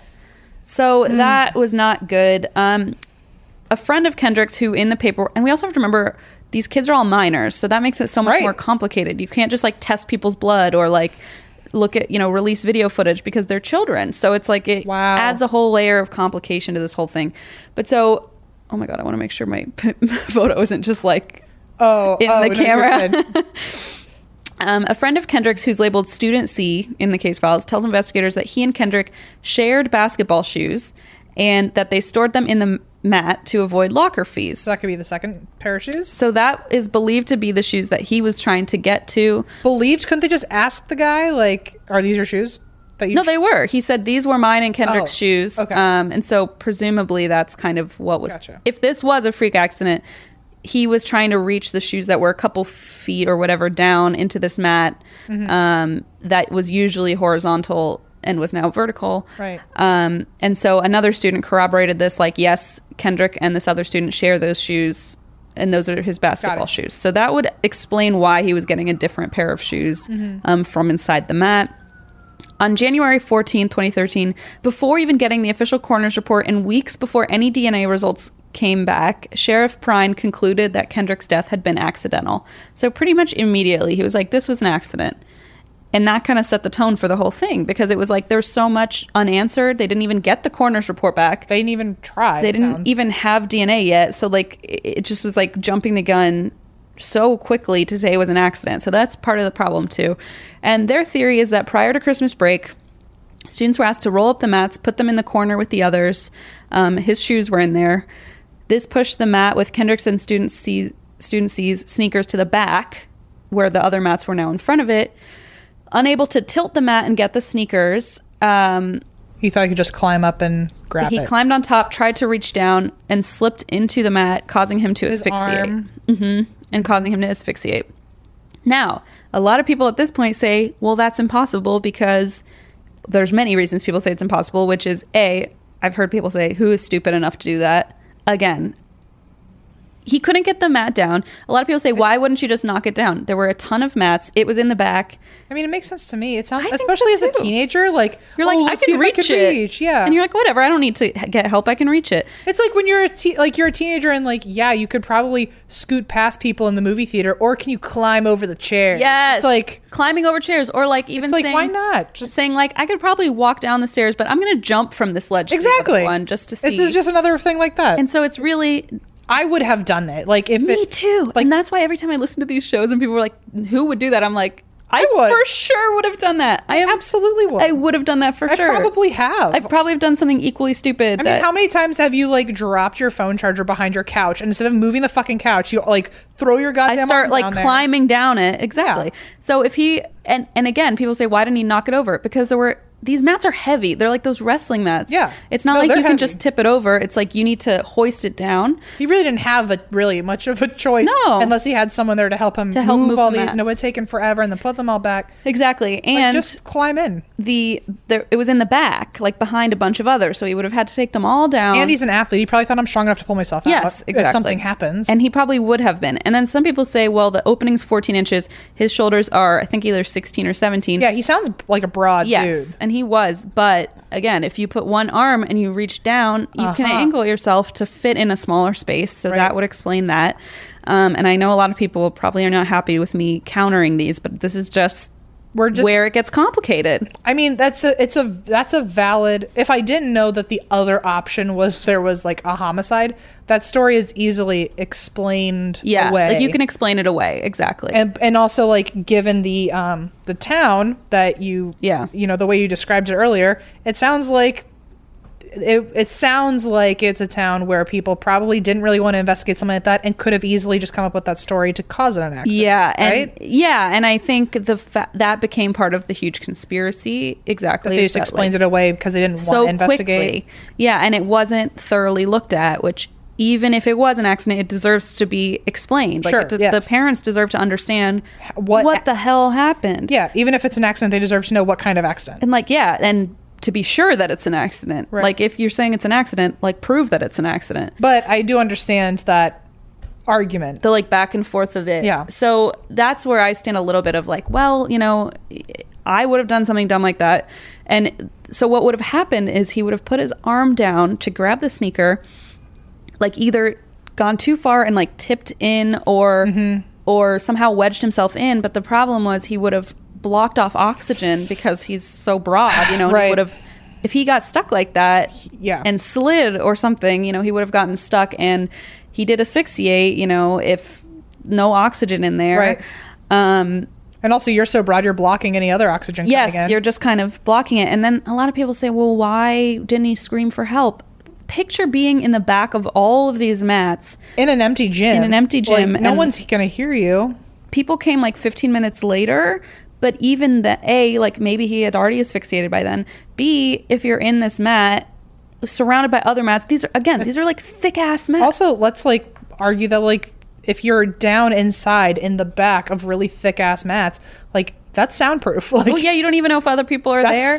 Yeah. And like the opening is 14 inches, but like the whole mat is much bigger, and there's a ton of them. And if you don't have oxygen, how are you even screaming to get help? So like, and if you're choking, and I just feel like a little bit, you know, it's, to me, I'm like, it does make sense. And like people say, why wouldn't he have done that? I'm sure he did try to scream if this was an accident. Yeah, I'm sure he would have. We're talking a lot about this side of the argument. Yeah, but we don't. That doesn't mean that we necessarily agree that this is definitely what happened. It's just this is one side of an argument that does have some good points. I think it's a valid side to the case. And I mean, you'll see later where other people stand.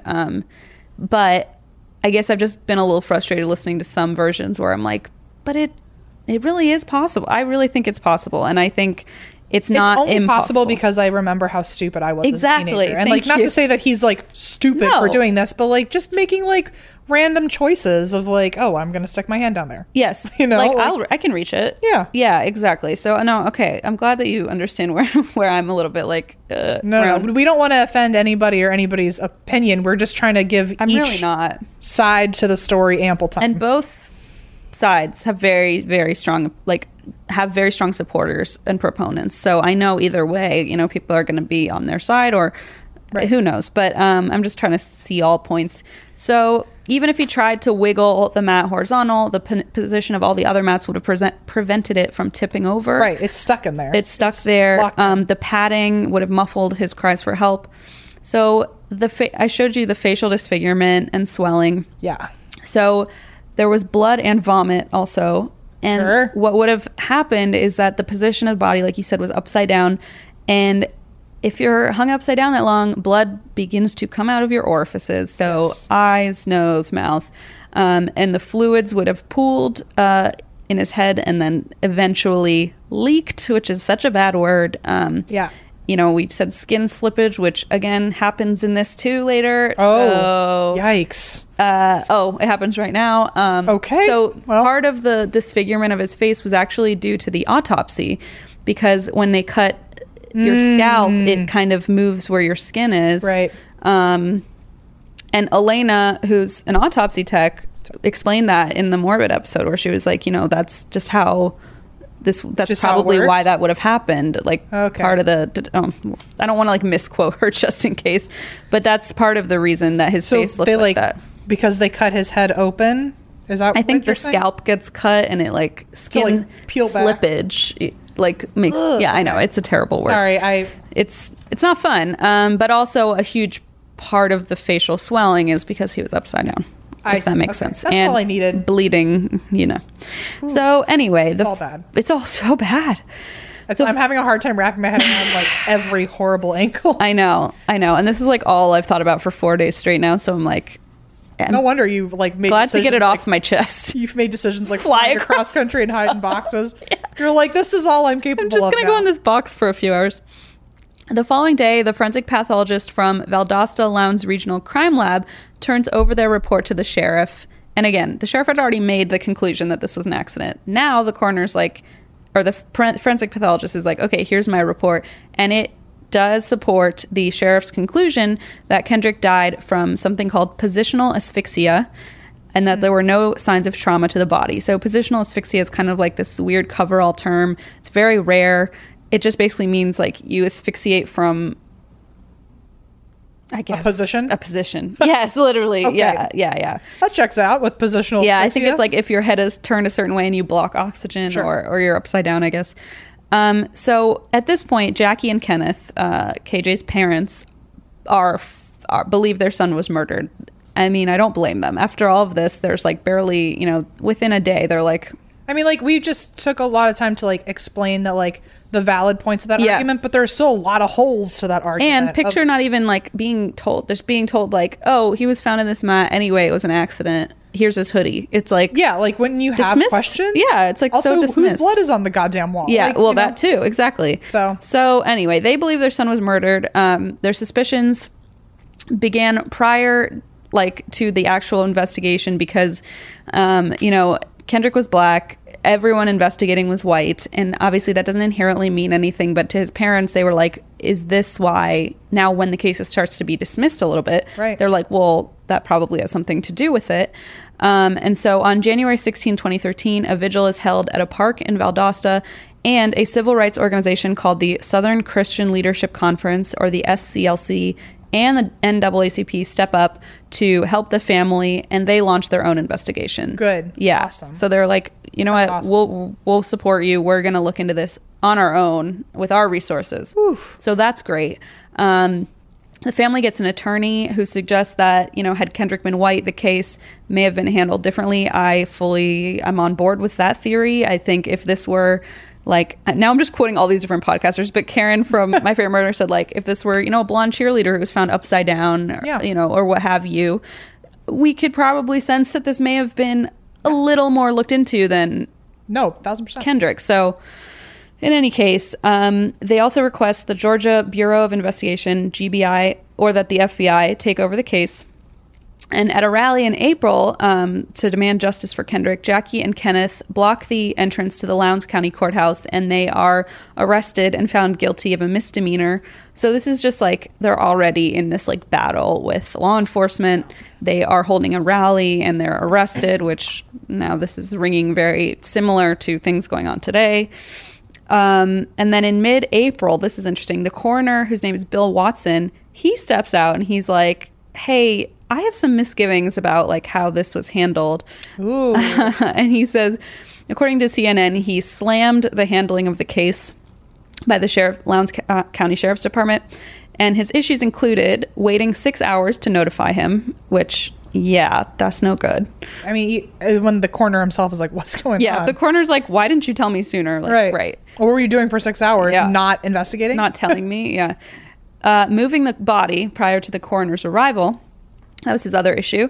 And then finally, evidence was tainted when Kendrick's dad was there, Kenneth, and they unzipped the body bag to show Kenneth his son, like before he was even taken from the scene. Which I'm like, what when are he you looked doing? like that picture too, like, and that's actually where the picture comes from. Kenneth like has that photo from.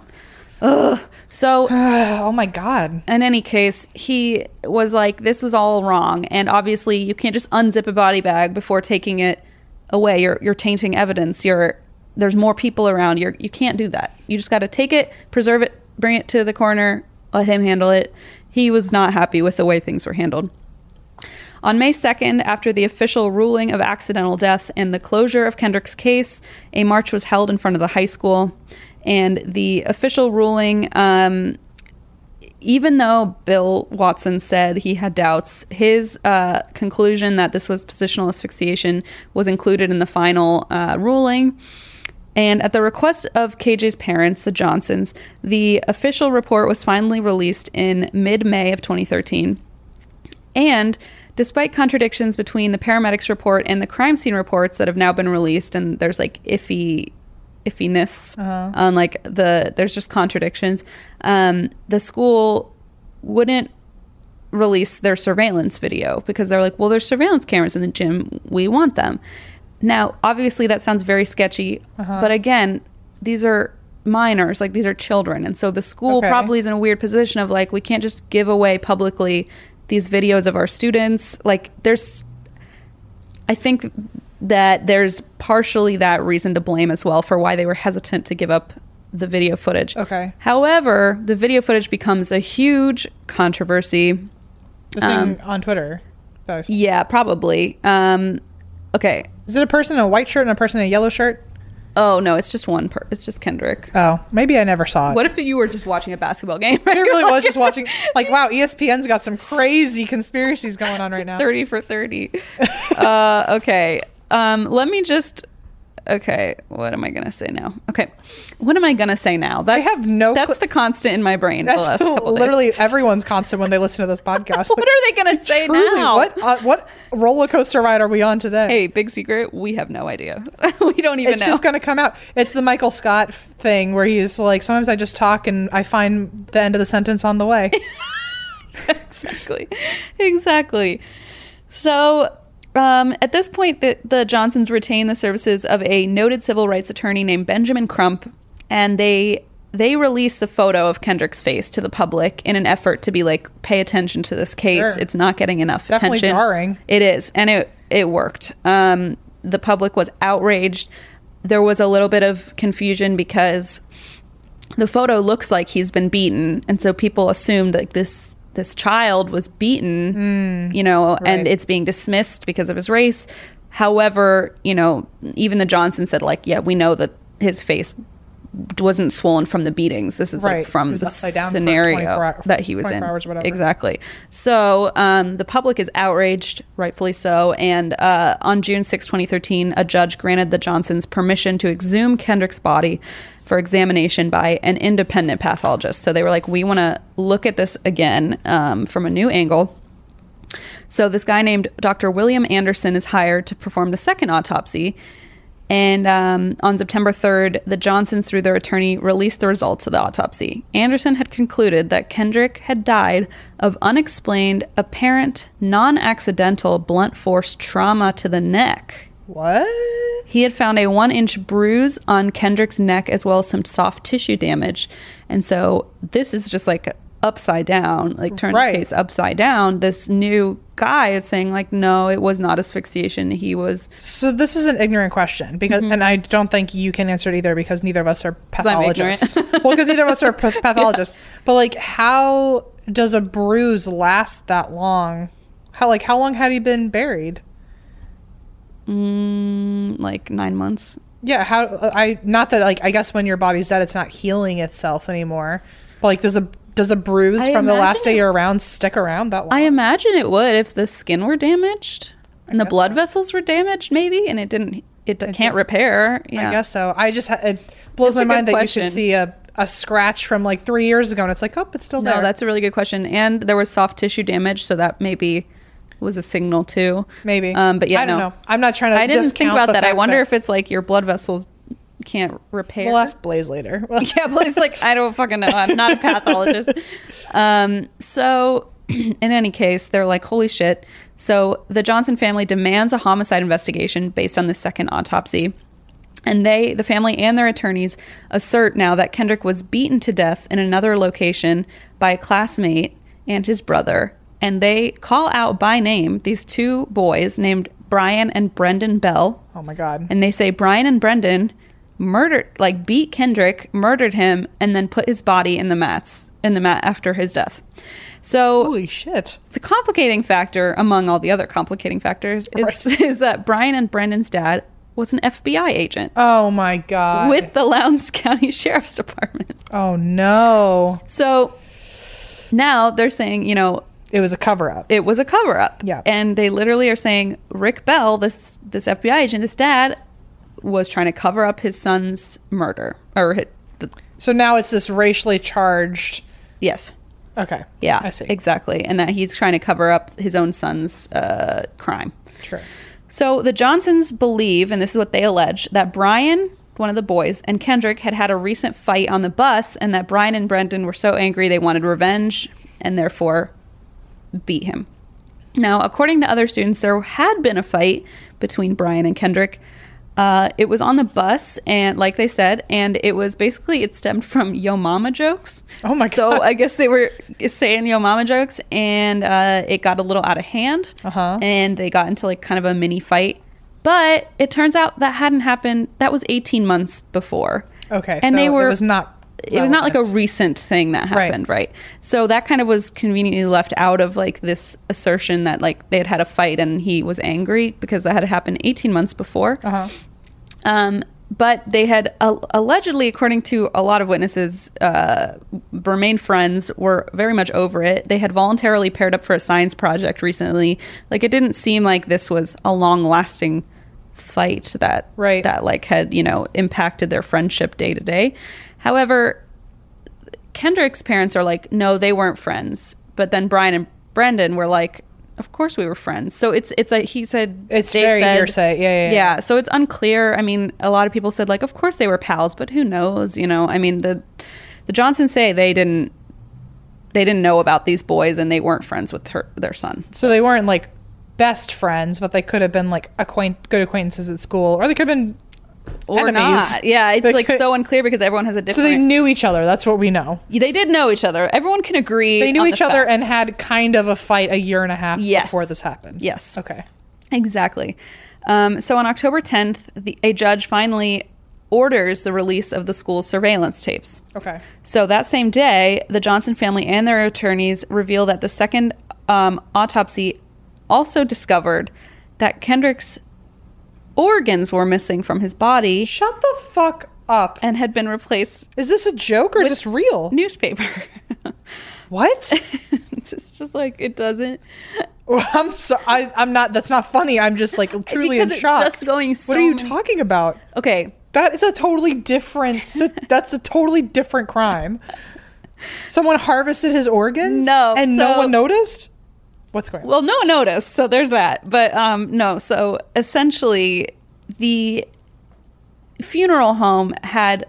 Okay, rewind. Help me. Help me. Going on? So, oh my God. Apparently it is an old... Okay, currently, if you remove organs for embalming, you fill the body typically with cotton or sawdust. Okay. However, in like the 70s, potentially even later, oftentimes newspaper was used to retain the shape of the body because you're taking all these organs out and you collapse in on yourself, basically. So they use newspaper. This is definitely an outdated practice. It's definitely not illegal, so it's like perfectly legal. And people are like, well, why would they use this outdated practice? One of my thoughts, which I've heard on other shows too, is that this funeral home had offered free services to the family. They were like, you know what, we want to do this for free. Maybe they were kind of cutting corners or like doing it not as modern and whatever as some places would do it the old school way. However, so that part got explained a little bit. I literally just thought there was like a whole fucking. But where are the organs? Okay, I thought you were That's going to. still an issue. Okay, so I'm still kind of right here. You where are I'm like 100% right. Where did they go? Because first of all, his family is like, hold on, this is like. Also, when did this happen? Was this like? That was at the second autopsy when he was taken out of the ground, like 9 months later. But in the first autopsy, he had all of his organs. So, or do we think it happened and then like they took his organs and they put them in the mat? There's a lot of talk about, well, they signed off, the funeral home signed off that they received the body with organs. There is. There's signature that they signed off to say we got the body with the organs in it. Is there an argument that could have been forged? So there's an argument that either there's an argument wrong or whatever, but what happened? Oh my God. I know, and so the funeral home they got misplaced at some point. They got misplaced. Okay, or straight up stolen. They said every organ from pelvis to skull was missing. Pelvis to skull? I think they mean the organs between the pelvis and the skull. Every organ in between was missing. Right, but like your brain, heart, lungs, intestines, and. Yeah. Oh my God. The funeral home said now they never received them. The GBI, the Georgia Bureau of Investigations, whose crime lab conducted the first autopsy, assert they sent the organs. They later relent and admit that the organs were deemed too decomposed through natural process and the pathologist Bill Watson had discarded them. Okay. So now there's... Is that legal? It's... So... I don't think it's... I don't know if it's I don't expect illegal. you to know that. I don't know if it's illegal. I think it's very immoral, or I don't know the right word. Like, wouldn't you want to ask the parents or something? It's not first? fair to the family to not say, by the way, your son's missing his organs and we didn't tell you. And also, like, he's completely deflated without newspaper. And he's stuffed with newspaper. Like, it's just like... This body just sounds like his body just sounds like it was so disrespected in completely. So many fucking ways. And his family just keeps getting, like, re-traumatized. Like, whether, again... In the end, like whether this was an accident or a murder, like this family is going through hell and back, right. You know, like it's just really traumatic. So they said, Kenneth, his dad, said when we buried Kendrick, we thought we were burying Kendrick, not half of Kendrick. So like they were completely blown away by this news that like he's missing his organs. And at first there's this back and forth of like, well, who has them? And then then the first guy, Bill, who ruled it asphyxiation, was like, oh yeah, I discarded them. So, you know, It's just another thing that's like, what? You know, and it could be just kind of a freak thing as part of the case, but these all add up to like, this whole case is just a mess. Yeah. On October 31st, 2013, U.S. Attorney Michael Moore announced that there would be a federal investigation into Kendrick Johnson's death. And the Johnson's attorney requested a coroner's inquest to reclassify Kendrick's cause of death from accidental to homicide based on the second autopsy. So they're like, let's relook into this. Relook, that's not a word. Let's like reinvestigate this and change it to a homicide. I also want to note, I meant to say this earlier, but I do want to note that the Bell brothers, Brendan and Brian, and their father have not ever been accused of a crime by law enforcement or prosecuted. Just so I'm, it's just coincidental that. Well, no. So the family is saying like they did it, but I want to be clear that like. Oh, okay. No law enforcement has said this. They're not arrested. It's just their theory on what happened. Yeah. So the Johnsons are saying this. I'm not saying this, and I'm not saying that they were ever indicted for this or even tried for this. Gotcha. I don't want to be sued for slander. A lot of people get sued in this story.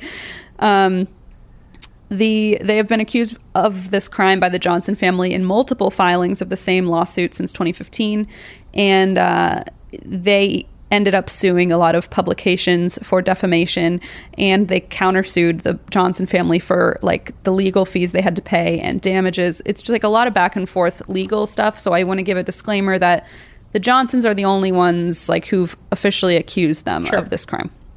So this request to reinstate this as a homicide is denied. The governor opts to wait for the report from the federal investigation to make a final decision. The investigators, so this is where I was like surprised a little bit. So the SCLC, which is that civil rights organization, the Southern Christian Leadership Conference, who had stepped up with the NAACP to like do their own investigation. Right. So those investigators and the president of the local chapter closed their investigation and concluded that Kendrick's death was accidental and there was no cover-up. Okay. So this is their direct quote from the SCLC. Over 100 people would have to be lying and telling the same story for 2 years, risking the loss of their jobs, their retirement, jail time. I think the murder theory is not only false, but also ridiculous and based only on wild speculation and outright fabrications. And then they go on to say that the Johnsons and their attorneys have, quote, not been entirely truthful in their statements. So, again, these are the people that stepped up to, like, help and be on their side, and now they're not the statement I expected. Not at all. And so now they're totally pulling out, and they're like, listen, we don't think this was a murder. We think they're in the wrong and are going like way out on a limb here, accusing all these people, right, driving their, you know, fees into the ground, that kind of thing. So they kind of step totally out of the picture. And for 3 years, between November 2013 and June 2016, the FBI conducts their own investigation under 3 different U.S. attorneys. And this is like a 2.5 year to 3 year period. They investigate the Bell brothers. They investigate their parents, including the FBI agent. They conduct interviews. They have witnesses testify at grand juries.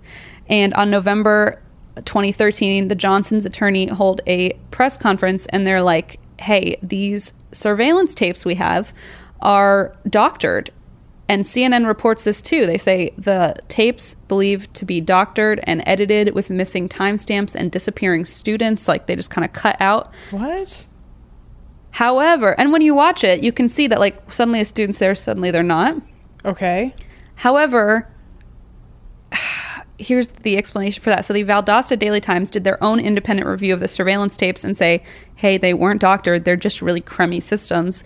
And essentially... They were choppy feeds? So not quite. I mean, that too. But essentially, standard film rates are like, you know, 24 frames per second or 30 frames per second, or even 60 for sporting events. This camera was 1 frame per second. Oh, so shit. Essentially, if you walk through in a second, you're only on there once, because right. It just, you know, every second is a new frame.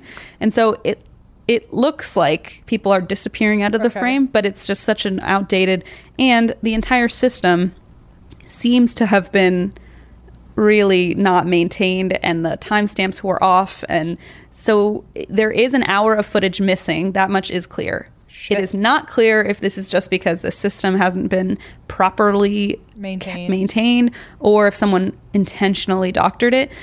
And this goes back into what the SCLC was saying of, like, if this were doctored, you know, 100 people would have to be in on this and, like, lying and, like, involved. So again, that's another one that's very controversial, this piece of evidence, because it's like, yes, the video footage is not good. Right. I mean, it doesn't help. No, it does not help. It does not help. And, you know, they're also, like, motion activated. So, like, that could explain why there's missing time. Maybe they're not recording if nobody's in the frame. Right. Maybe it's not that I really believe it's motion censored, but, you know. It is. That's what I'm saying. Yeah. It's, okay. It says if there's a certain number of pixels of movement, then it'll start recording. Okay. I know if, like, motion sensor is too high tech for, like, that. It might be. I don't know. But yeah, exactly. So it's like, again, this is one of those things where I'm like, there's a seed of doubt, you know, where I'm like, I don't know that it was doctored. I mean, nobody really does, unless the person who doctored it knows. And only one of the 2 servers that had surveillance in the school had accurate timestamps. So the Valdosta Daily Times staff and tech cross-referenced the recordings that lacked timestamps with those that did, and actually did manage to match up the timeline exactly. Additionally, only one of the server's files could be opened by the family and the attorneys without, like, the actual software. So they only had a portion of it, which, again, I argue they should be given all of it, but whatever. I think so too. The newspapers, journalists, and their independent tech experts concluded that the footage had not been tampered with. Okay. So again, we have a back and forth. We have all these independent people, then we have CNN on the Johnson family side. So it's like, I mean, talk about a headache. It is correct. Very, very big headache. The footage also shows Brendan Bell in a classroom across campus at the time of Kendrick's death. Okay, so at least that one is... So he has an alibi that's pretty solid. But if you're arguing, well, the tape is doctored, then that goes out the window. Exactly. So there's no solid... It's so frustrating. Verifying information. Right. And Brian, for what it's worth, also has an alibi. He was on a bus to a wrestling meet 150 miles away. He weighed in there and competed there, so he was. So he definitely has one on that trip. Yes. What? So come on, Christine. I know, Em. I know. Oh my God. Okay, so the time frame of the bus log was called into question, so the Johnsons and their attorney came forward with a log and said, "Look, the bus did not leave until later in the day. We have proof by this log."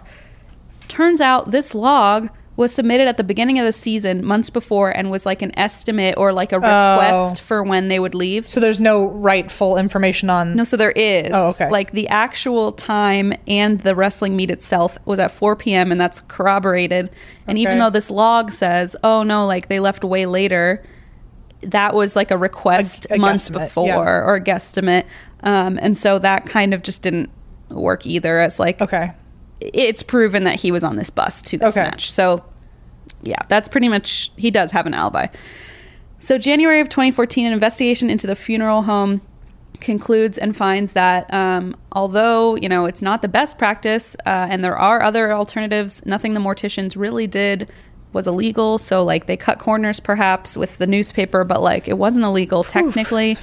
And then the following month, the Johnsons filed a suit against the funeral home, which... I don't blame them for not telling them what was going on, for not giving them real information about their own son.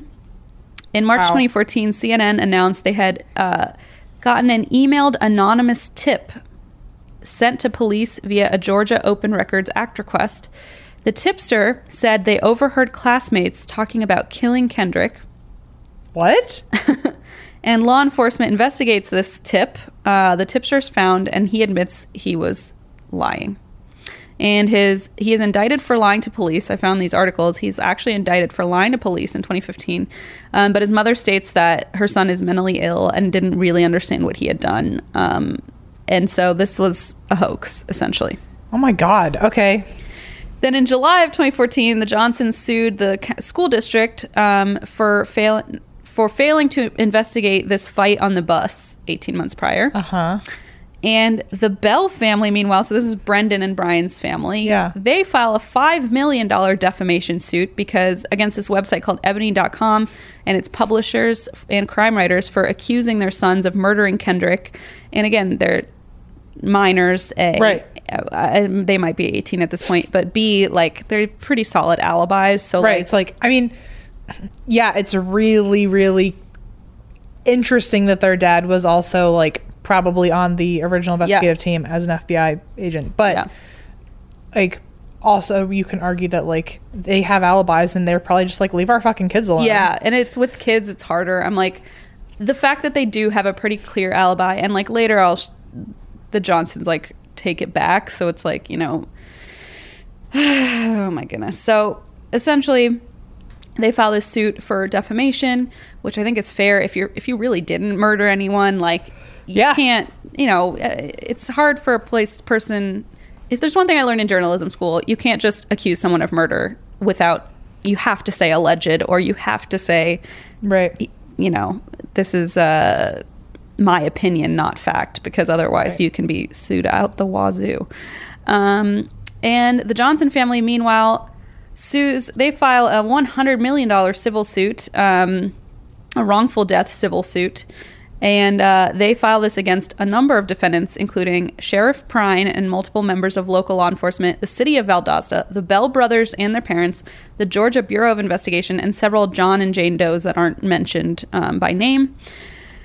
And then in May 2016, the Bells and many of the defendants in the Johnson suit sue the Johnsons for over $850,000 in attorney fees and $1 million in damages for defamation. Wow. So now they sued all these people. Now all these people, including the Bells, are suing them for $1 million for defamation. Crap. And finally, in June of 2016, the Department of Justice's investigation into Kendrick Johnson's death ends, and the FBI has found that there is insufficient evidence to pursue criminal charges. Okay. So the Johnsons refile their suit. Now they have filed 41 different suits. Holy crap. So this is just like, wow. I tell you, I'm covering like 6. There were like 41. So oh my gosh. Okay. Wow. The following month, the Johnsons were ordered to pay around $300K in attorney fees to those that sued them for defamation and attorney fees. And the Johnsons themselves admit that there was no actual evidence Okay. for their lawsuit. They just have a hunch, or they had a hunch. Yeah, they thought it was true, right? But they had to admit, like, okay, we understand there was no concrete evidence.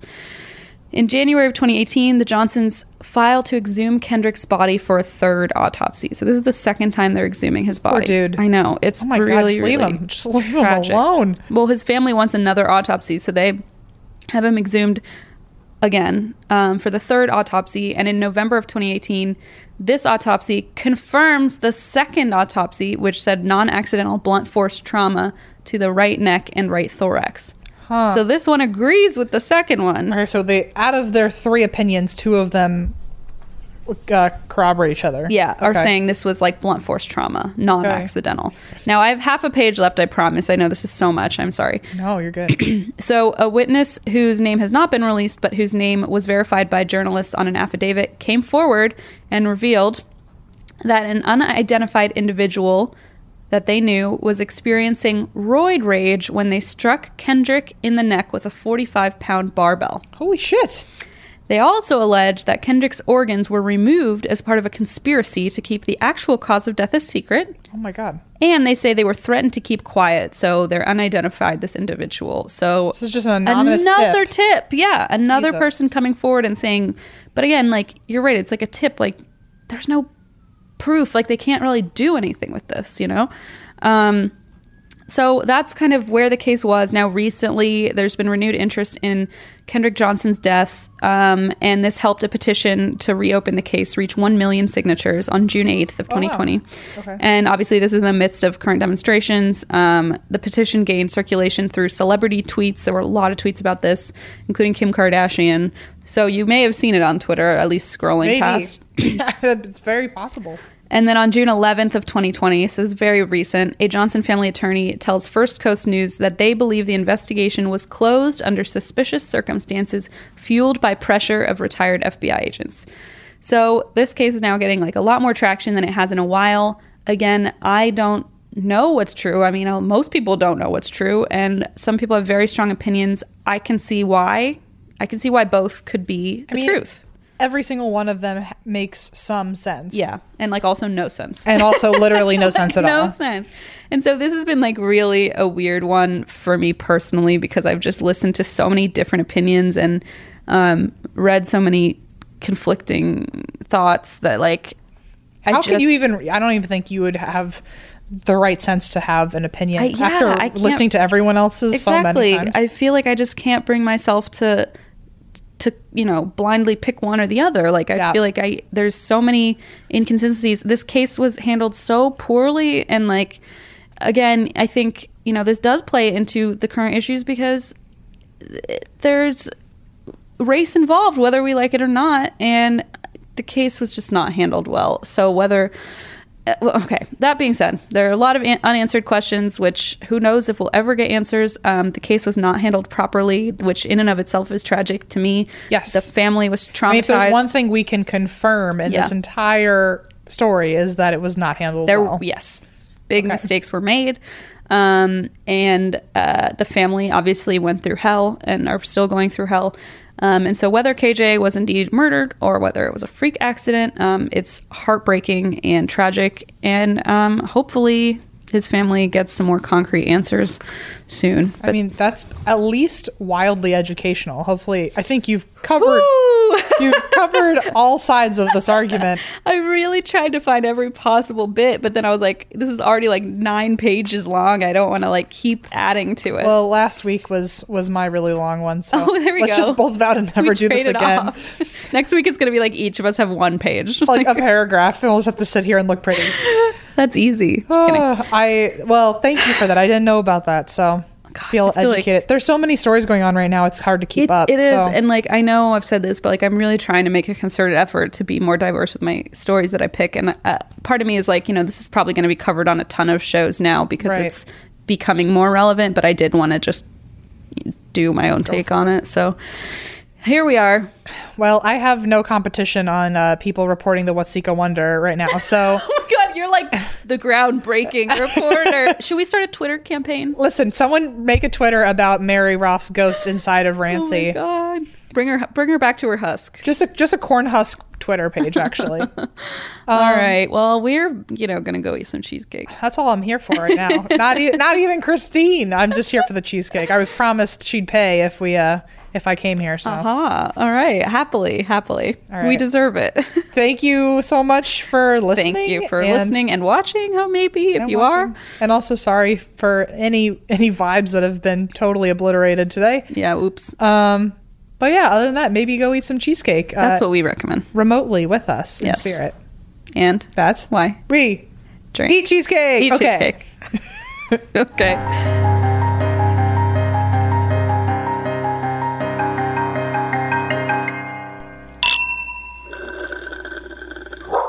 When it comes to buying your first home, everyone has questions. Can we even afford to buy a house right now?